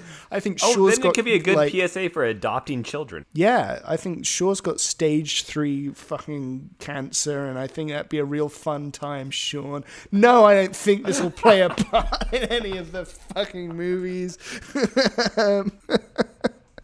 But maybe, who knows? They fight their way through Chernobyl. It's a fun scene. It's like they've got to go through 2 separate doorways with like a glass panel between them, and Shaw has to fight like 50 guys, and Hobbs only has to fight 1, and they're all like trying to show off to one another. I will say, The Rock and Jason Statham have some real fun chemistry. I just gotta say, The Rock's a charming dude, and Jason Statham's pretty funny, like you say. So I think they work well with each other. This is exemplified in this scene. They fight through the base, but they get caught by Brixton, who's then torturing Hobbs and Shaw via electrocution. He tries to recruit them to his terrorist organization because the shady leader of Etienne has asked him to. They both say no thanks. Fight their way through the base. They're saved partially by Hattie. And Drico's there, by the way, the scientist played by Eddie Marsan, but he's killed by Brixton. I just thought I should mention he's there because he's killed. In the chaos, the machine that's meant to extract the virus from Hattie gets broken, so they're kind of out of options. The only choice now is to kill Hattie, so that's what they do. The movie does end there. No, Sean. No, it doesn't. No, I pranked you again. Let me take a drink. The machine's destroyed. This is where they fly to Samoa. Oh, of course. Is this where the Haka comes in place? Yeah. This is where that all happens. But this is where Dwayne has to reunite with his family, who he'd abandoned years ago. And it's like this, like it's the last pet place that Hobbs wants to be, but he does it to, help Hattie and Shaw, and he reunites with his family. And that's what I like about Hobbs and Shaw, man, because it's a very different, it's a science fiction, cybernetic Terminators, virus that'll end the world movie. Ultimately, it's still about family. So you've got to keep that Fast and Furious branding. It is Fast and the Furious presents Hobbs and Shaw. You can't forget that. When we eventually have a Fast and Furious horror movie where Dom is like driving over the heads of like teenagers at summer camp, I still want it to be about family. Ultimately, his son Brian will be in the back seat with his headphones on because it's about family. It's about family, man. So he reunites with his family. Touching moment. They all prep to fight. There's a fun montage where Shaw and Hobbs are working together to kind of prep things. They all help Hattie get the machine working again, and so she can extract the virus. They don't have any guns there, so they rely on like Samoan weapons like clubs and like it's interesting. There's God, what was I gonna say? I don't know. The alcohol really does rot the mind. God, did we just watch all those Fast and Furious movies? It's just hitting me. Anyway, so they hook Hattie into the extraction machine. What I was going to mention is several of Hobbs's family members are played. They got a lot of like Polynesian extras. Oh, in. yeah. I think like this was like a big. I think Dwayne really kind of helmed a lot of this film, and he got a lot of other Polynesian WWE wrestlers in, and there's a lot of extras who are also kind of big, bulky wrestler men. It's cool. It's and they do that war dance you mentioned prior. Nice. It's the big showdown. Hattie's virus extraction is going to take 30 minutes. So they start fighting. What they do is like they hack the terrorists' guns because all their guns are like biometric, kind of. Of course they are. Yep. Yeah, it's a weird science fiction Fast and Furious movie. So there's clubs, there's booby traps. It's like Home Alone, but in Samoa with Dwayne The Rock Johnson and Jason Statham. It's great stuff. Big punch up in the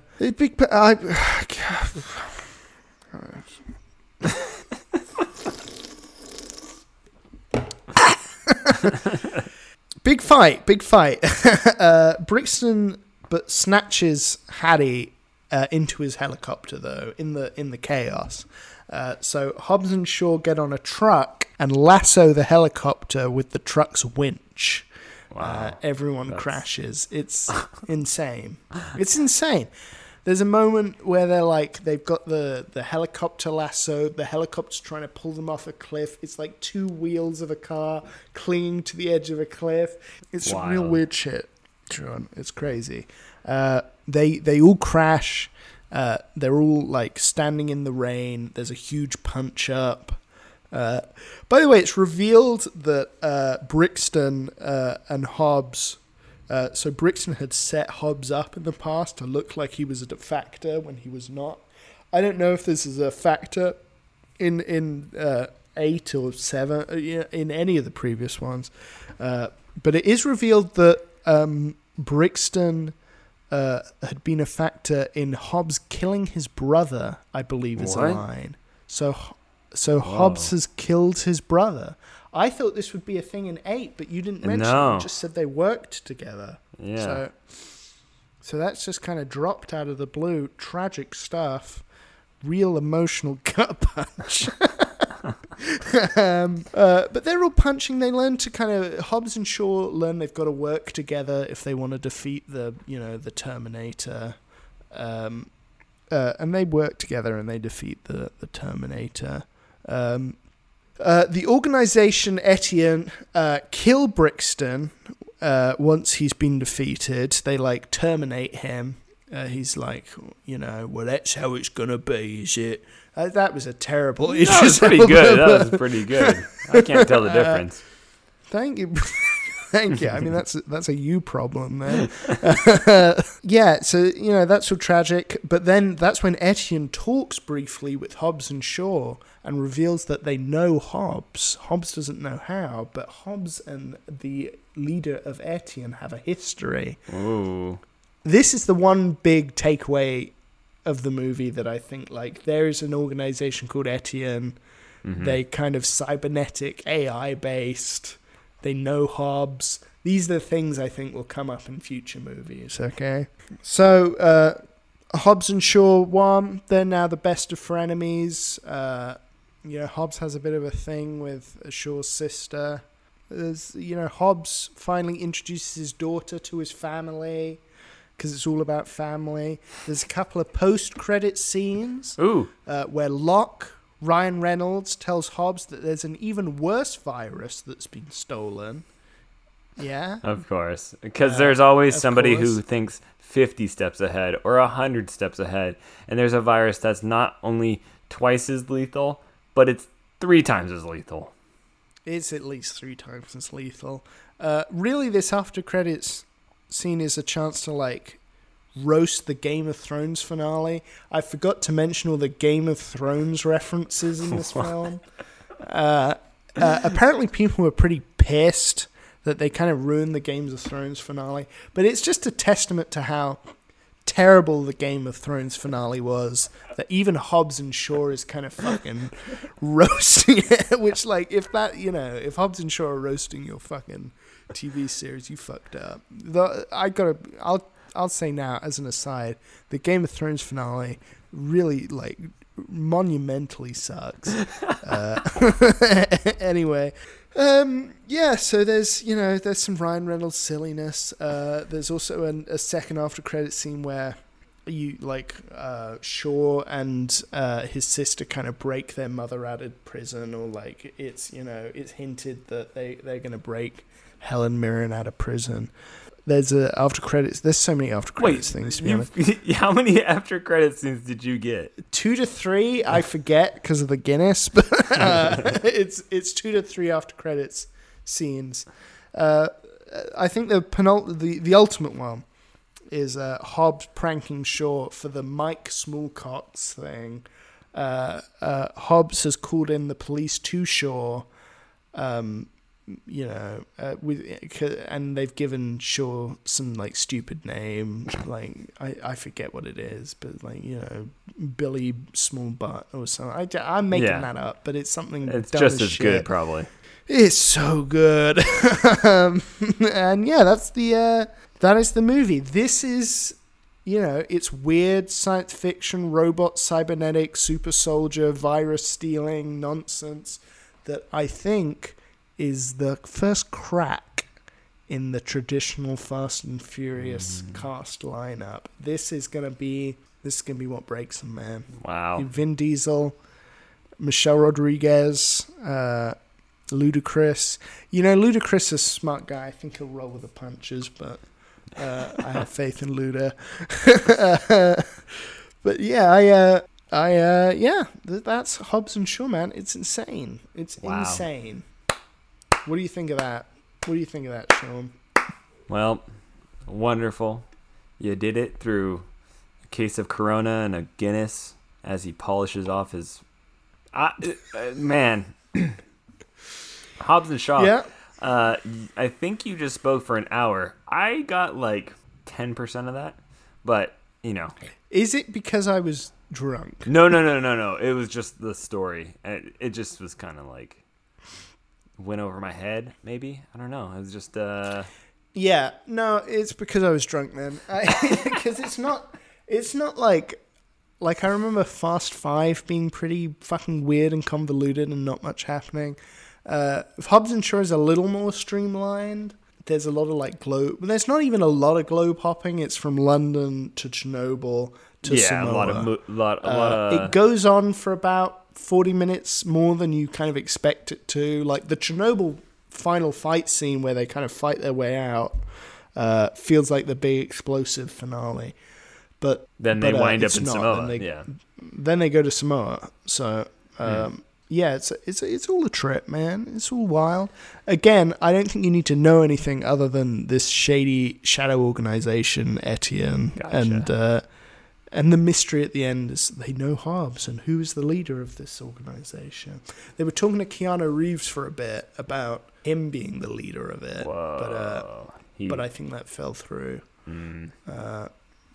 Well, let's do this. Let's rate these two fine cinema masterpieces. I'll start. Hobbs and Shaw. I think I gotta go with like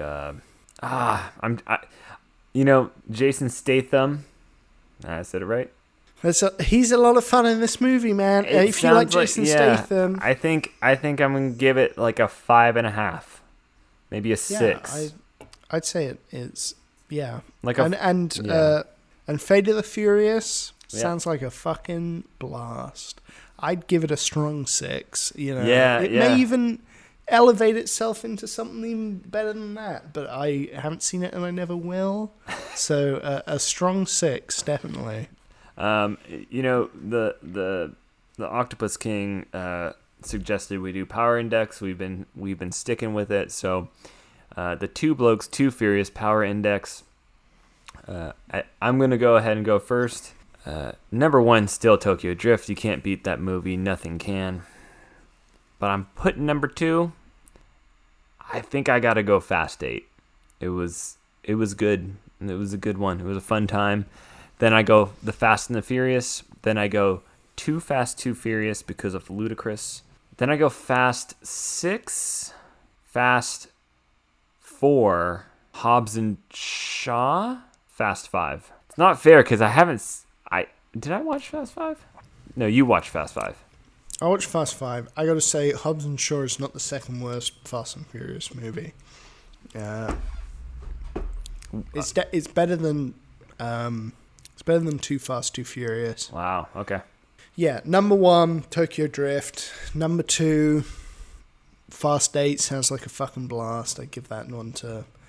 Number 3, I think I'd give it to Fast 7. I think Fast 7's a lot of fun. Oh, I didn't even put Fast 7 on mine.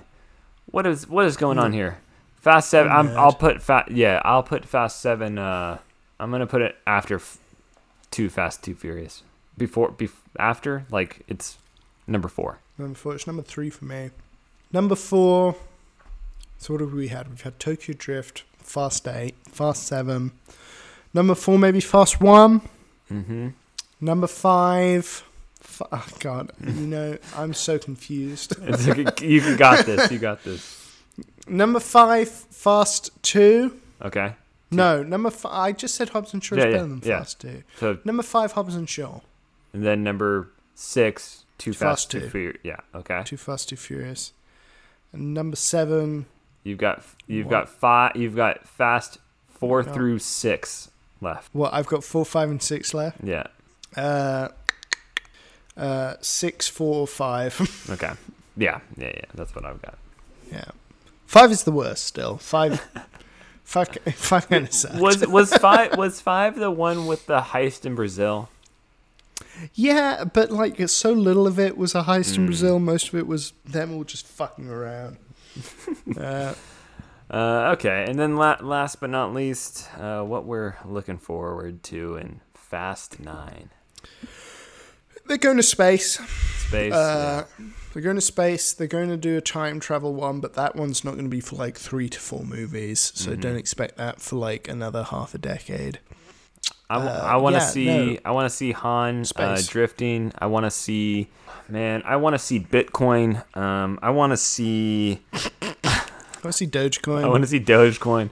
I want to see a sniper of some sort shoot another bullet. So there's 2 snipers and they're aiming at somebody, and I want one sniper to shoot, and then the other sniper is so good at sniping that he shoots the bullet out of the air.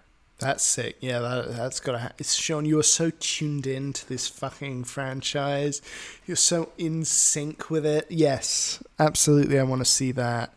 I want to see two men punch each other in the face at the exact same time. Yes. I want to see someone do a backflip over a car that's trying to run them over.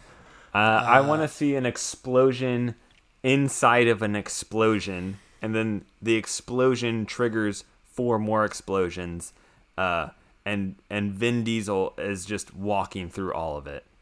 I'm pretty sure that's already happened, but I want to see it again. It sounds good, and I want to see it again. I want to see Paul Walker back, but I want them, for his voice, I just want them to run it through like one of like the Apple Mac text-to-speech things. Like they've got this amazing CGI Paul Walker, and it's like, "Hello, Dom. It's nice to see you again. Let's drive." I want that. I want to see Dom's son Brian drifting in a little Playmobil car. You know, the little like the remote cars. That's a true prediction of mine. Is that that'll be Vin Diesel's last Fast and Furious movie, where they hand over, where Brian's son goes to Vin Diesel because he's like, "I never knew my father, really." Because Brian's like passed at some point in the, and so he's like this kid just trying to get to know his dad, and he's like 18, 19, 20 or something, and he goes to Dom, he's like, "Apparently you knew my dad," and he's like, he was like family to me. It's like, Yes. my mom never told me about him, but I want to know everything. I want to learn to drive. Dude. And it's going to be like Yep. that, you know, Yep. where Dom teaches Brian. Oh, it's a Karate Kid kind of thing. Yeah. Yeah, it's a Karate Kid movie. Dom, Yeah. Dom doesn't want to, and then he, like through the powers of watching his Charger, he learns how to drive. Yeah. Wax on, wax off. Yeah, exactly. You're driving. Driving. Yeah, absolutely. That's how you drift. But Sean, do you want to tease to the people what we might do between now and Fast 9? Yeah, let's give them a little sample. We've done some digging. We've done some top-notch journalism. We know that Tokyo Drift has a certain character named Han, and in that movie, Justin Lin and Han have both said that the character Han is based on the character in a little film that Justin Lin directed called Better Luck Tomorrow, and we're gonna watch that because, you know, it's a Fast and Furious adjacent movie. There is a character that, you know, plays a role in both of them. So we're gonna take a gander at that movie. We're both gonna watch it because it's somewhat within the franchise, boys. But we've also got a little treat on top of that. Ned has played 2 of the Fast and the Furious games, and I have purchased a cookbook, a Fast and the Furious cookbook that I've created some dishes from, and we will review both on the next episode of the franchise. We've boys. got independent films, we've got games, we've got cookbooks. We're really covering the gambit of somewhat off-brand Fast and Furious content. That'll come in a little bit. We're going to take a tiny break, I think, from the franchise boys between now and 9. Talk about some classic Lights, Cameras, Blokes movies. We've got some fun stuff coming up. But the franchise boys have been a lot of fun. It has been. It's Sean. Speaking through the drink, I'll say there were times I worried we were just explaining things that happened in movies. But I feel the last few have been like so much fun. I think we've been suitably bewildered by this weird franchise. I will say this, in terms of dumb Hollywood big box office franchise movies, I've had a way more fun with this than I have with like most of Marvel shit. Same. Like, and maybe that's just discussing it with you is the fun of it, but it feels like it's got a little more, you know, it's goofier, it's got a little more heart, it's you know, more comfortably dumb. Yeah. No, I I enjoy agree. it I more. agree. I can say the same. I'm like, it's what, nine movies at this point, and the Marvel Cinematic Universe is like what, 30 something. So I think that's also Something like that. that's also part of it, where it's like Fast and Furious is this nice packaged franchise that you don't have to know. We split up the series and we explained it to each other and we kind of got the gist of it. I feel like with Marvel, it's just there's so much exposition and there's so many lines drawn to each movie. And yeah, Fast and Furious takes itself a little bit less seriously. They've got some good action. They've got family. They've got Corona. It's, you know, it's a fun time, man. It's been enjoyable. I think the Fast family has Corona as a different kind of thing, Sean. Oh, than fuck. You may intend it to be. But yes, I agree with all that. And I think maybe not while we're talking about cookbooks and you know, weird indie films and video games, maybe that's not a conversation for next episode, but I think I definitely want to talk more about what the Fast and Furious as a whole is about. Like, I've tried to like maybe sneak in on whatever the overarching themes of the film are and whatever the overarching kind of message of Fast and Furious is, because family's the fun goof that they say a million times, but you know, that's like maybe superficially what the films are about. So maybe when we talk about 9, because maybe then we can really get into like, well, what have we learned kind of thing. But yeah, it's a lot of fun, Sean. It's a lot of fun. Sean, you know, Lee, you know, fucking play the people out with you have been seeing Letty and how you'd break up with Letty. Tell me, break up with Letty right now over the podcast. Letty, it's just, you know, I got this son, and the son, he has this mom who got executed in a plane, and it's just really fucking traumatized me, Letty. I need a Corona. I'll see you, Letty. That was the breakup? You know, you go from I need a drink to bye. That's great. We're done. We're done. There you go. There's the closure she needed. All right. Peace.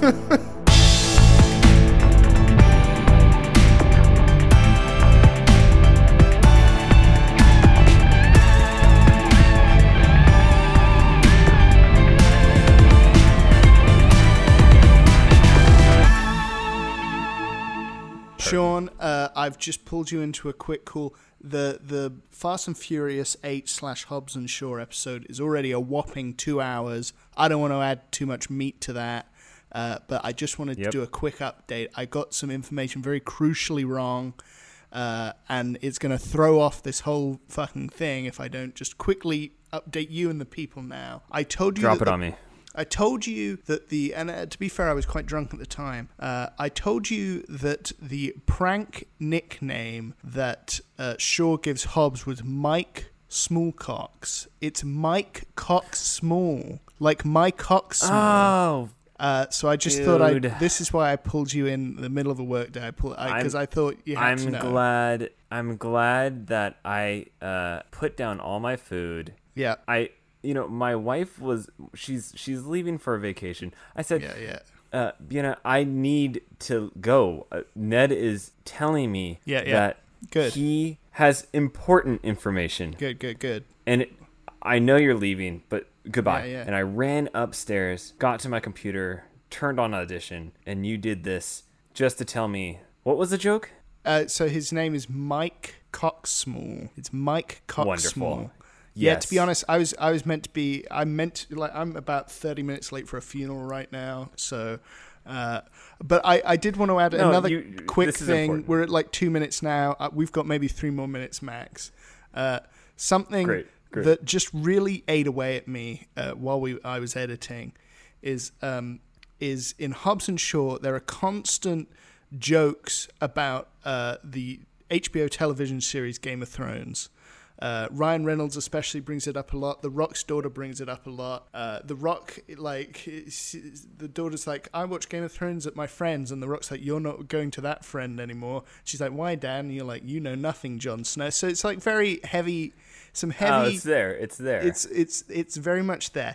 Here's what really sent me spiraling, Sean. And again, we've only got maybe 2 more minutes.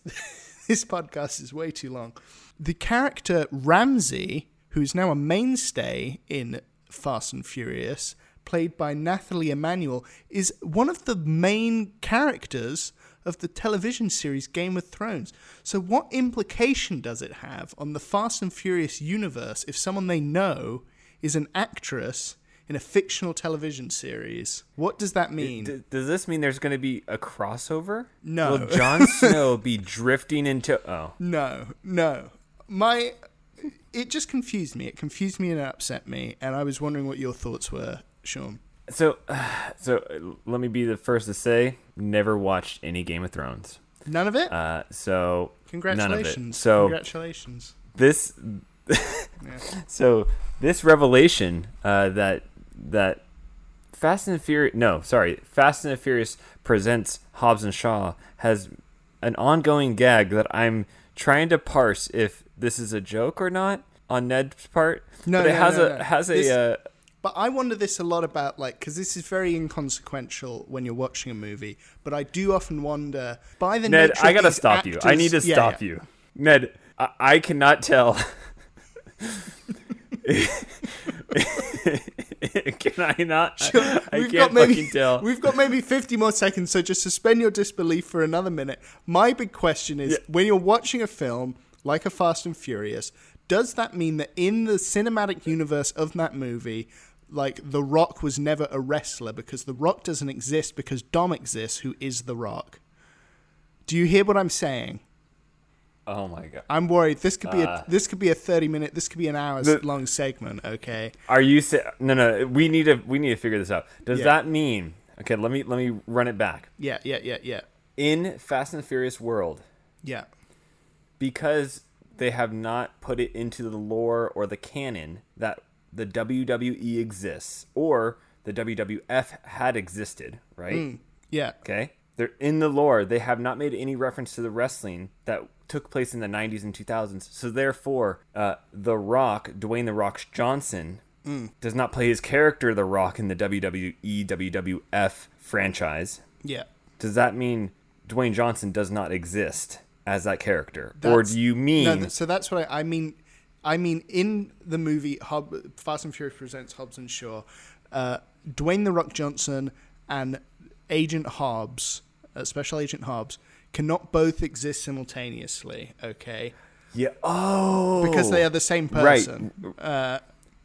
So they either need to have a recreation of the WWE where a certain match that Dwayne Johnson, The Rock, is in, but they replace him with a new person like Dom. And Dom is actually the wrestler, The Rock. And then you could have an alternate universe where The Rock is played by Dom. Maybe, but that's not so much my point. My point is that within if Dom exists, it means that there are no movies starring The Rock, because then in that universe, Dom would go to the cinema and he would have a metaphysical crisis because he would see himself on screen acting alongside Kevin Hart and Jack Black in Jumanji: Welcome to the Jungle. Do you hear me, Sean? So my question is, how can Game of Thrones, the fictional, the HBO series, be referenced when one of the main actors of Game of Thrones is playing a character in the Fast and Furious universe? No, you're right. Yeah, it's crazy. It's crazy. Now, I'm going to ask the question again. Ned, is this a bit that you are doing? Because is Game of Thrones actually in Fast and Furious Presents Hobbs and Shaw? Yes. Yes, it is. What the fuck? It is. It is. A lot of it is. Like, it's very referential to Game of Thrones. That whole end credits I scene. do not fucking believe you. I don't fucking believe you. No, Well, now I we need have you a to third look issue. up on IMDb I need you to look up on IMDb. Yeah. Just a line that references Game of Thrones in The Fast and Furious Presents Hobbs and Shaw. Okay, I'm going to do that now. But then I'm going to have to edit this. And, this is fine. already it's like fine. a 2 hour... I'm sorry that I'm doing this, but you called me up to do this because I don't believe you. Well, that's a whole third issue. I had 2 points. I had the cock joke, and I had this weird, metaphysical question. And you've pulled in this third quandary of, am I a reliable narrator? Which, that's a bigger question, You're the one that put in the goofy gag, the goofy bits. Dude, I'm so upset I forgot to do a goofy bit. And I mean, now would be my chance, I guess, but I think it's too late. Look, I mean, immediately I've sees the name Mike Oxmall on. See, I got it wrong anyway. I got it fucking wrong again. It's Mike Oxmall, not Mike Coxmall. Oh my god, I found it. Okay, I'm going to take a screenshot. Yes. I'm going to send it over to you. All right? But it's kind of fucked up you don't believe me. So, I mean, we can talk about that later. That'll be in the production meeting we have for the next episode. I'm sorry. Okay, read that out to the people. Read out what I sent you. Here it is. Middle credit scene. This is Locke. Can you believe that Game of Thrones is ending? Luke Hobbs. I didn't see it. So I'm Luke Hobbs. Locke, you watched the shit of it. What? You watched the shit of it? I'm guessing that's a typo. Locke, you watched the shit out of it. You dirty little liar. Luke Hobbs, impatiently. What's the problem? You said there was a problem. Oh, some spoilers Locke, coming up for the end of Game of Thrones, I suppose. Don't watch Game of Thrones. It's okay, trash. that's fine. Go on. Locke, my problem is that Jon Snow had sex with his aunt, then killed her, and nobody wants to talk about it. Okay, so No, you fake this. This is a deep fake. I cannot believe Sean, this is real. Look, we can't do that. Okay, I'm sorry. I will believe you. I believe you. You gotta believe me. Okay. Now the important piece of information here is, okay, so Jon Snow, just because, like, I guess, because of the cultural zeitgeist that is fucking Game of Thrones. Okay, the aunt he has sex with is Daenerys Targaryen, as played by Emilia Clarke. All right. Now, in the series, she has a servant / slave / friend, who, as played by Nathalie Emmanuel. Okay, who is Ramsay in Fast and the Furious. So how does that work? This was meant to be a 2 minute, this was meant to be 2 minutes of like, Ned, why are you bothering me with this? And it's become a feud. So what do you think? No, this is insane. Yeah. I think this is completely insane. And I do hope that, let's see, the way this probably works is we watch 9 together and we split it up.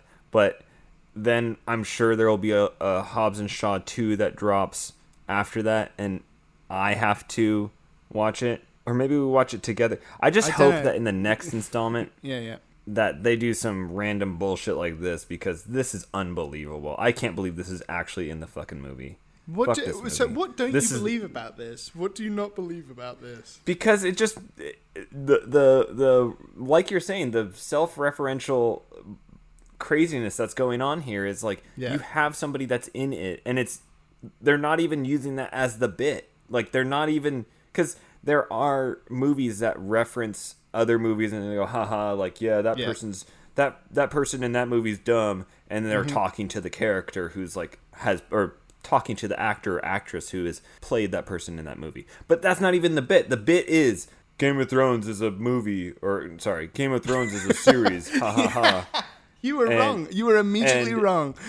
Game of Thrones is a movie. This just proves to me maybe you haven't been paying any attention to me for the last 4 years, is what I'm worrying about now. Okay? So...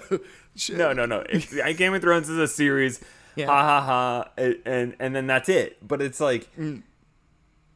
The real joke they should have done is with Nathalie. But they can't joke about, it's Nathalie. But they can't. Can they joke about it? Because you can't be that meta in your Fast and Furious movies. Like, surely, unless you're doing a touching tribute to a lost co-star, you cannot turn around to a character and say, "How about that Game of Thrones?" Like, it ruins me. It ruins me. It's ruined you. No, I completely agree. Agree. It's you explaining it to me had me questioning if you were trying to gaslight me the entire time. Yeah. Fair enough. That's a perfect example why this doesn't work. This brief call to do a cock gag has blown up in my face. All phrasing. No, I think we've gotten to the real problem with this fucking series. I'm glad we're not watching it anymore. Yeah, man. These movies. Well, no, I take that back. We're gonna see Fast 9, but hey. Yeah, we are gonna see Fast 9. At least it won't be Hobbs and Shaw. I'll just say as a brief, editing this 2-hour Fast and Furious 8 / Hobbs and Shaw podcast has broken me a little bit. So maybe that's what this is about. But thank you, Sean. Remember, it's Mike Oxmall for future reference. Please, if you're hearing this and you've listened to a 2-hour podcast of, an American and a drunkard Brit fucking rambling, and then you get to the end of it and there's this is your fucking prize at the end of the rainbow, you fucked up.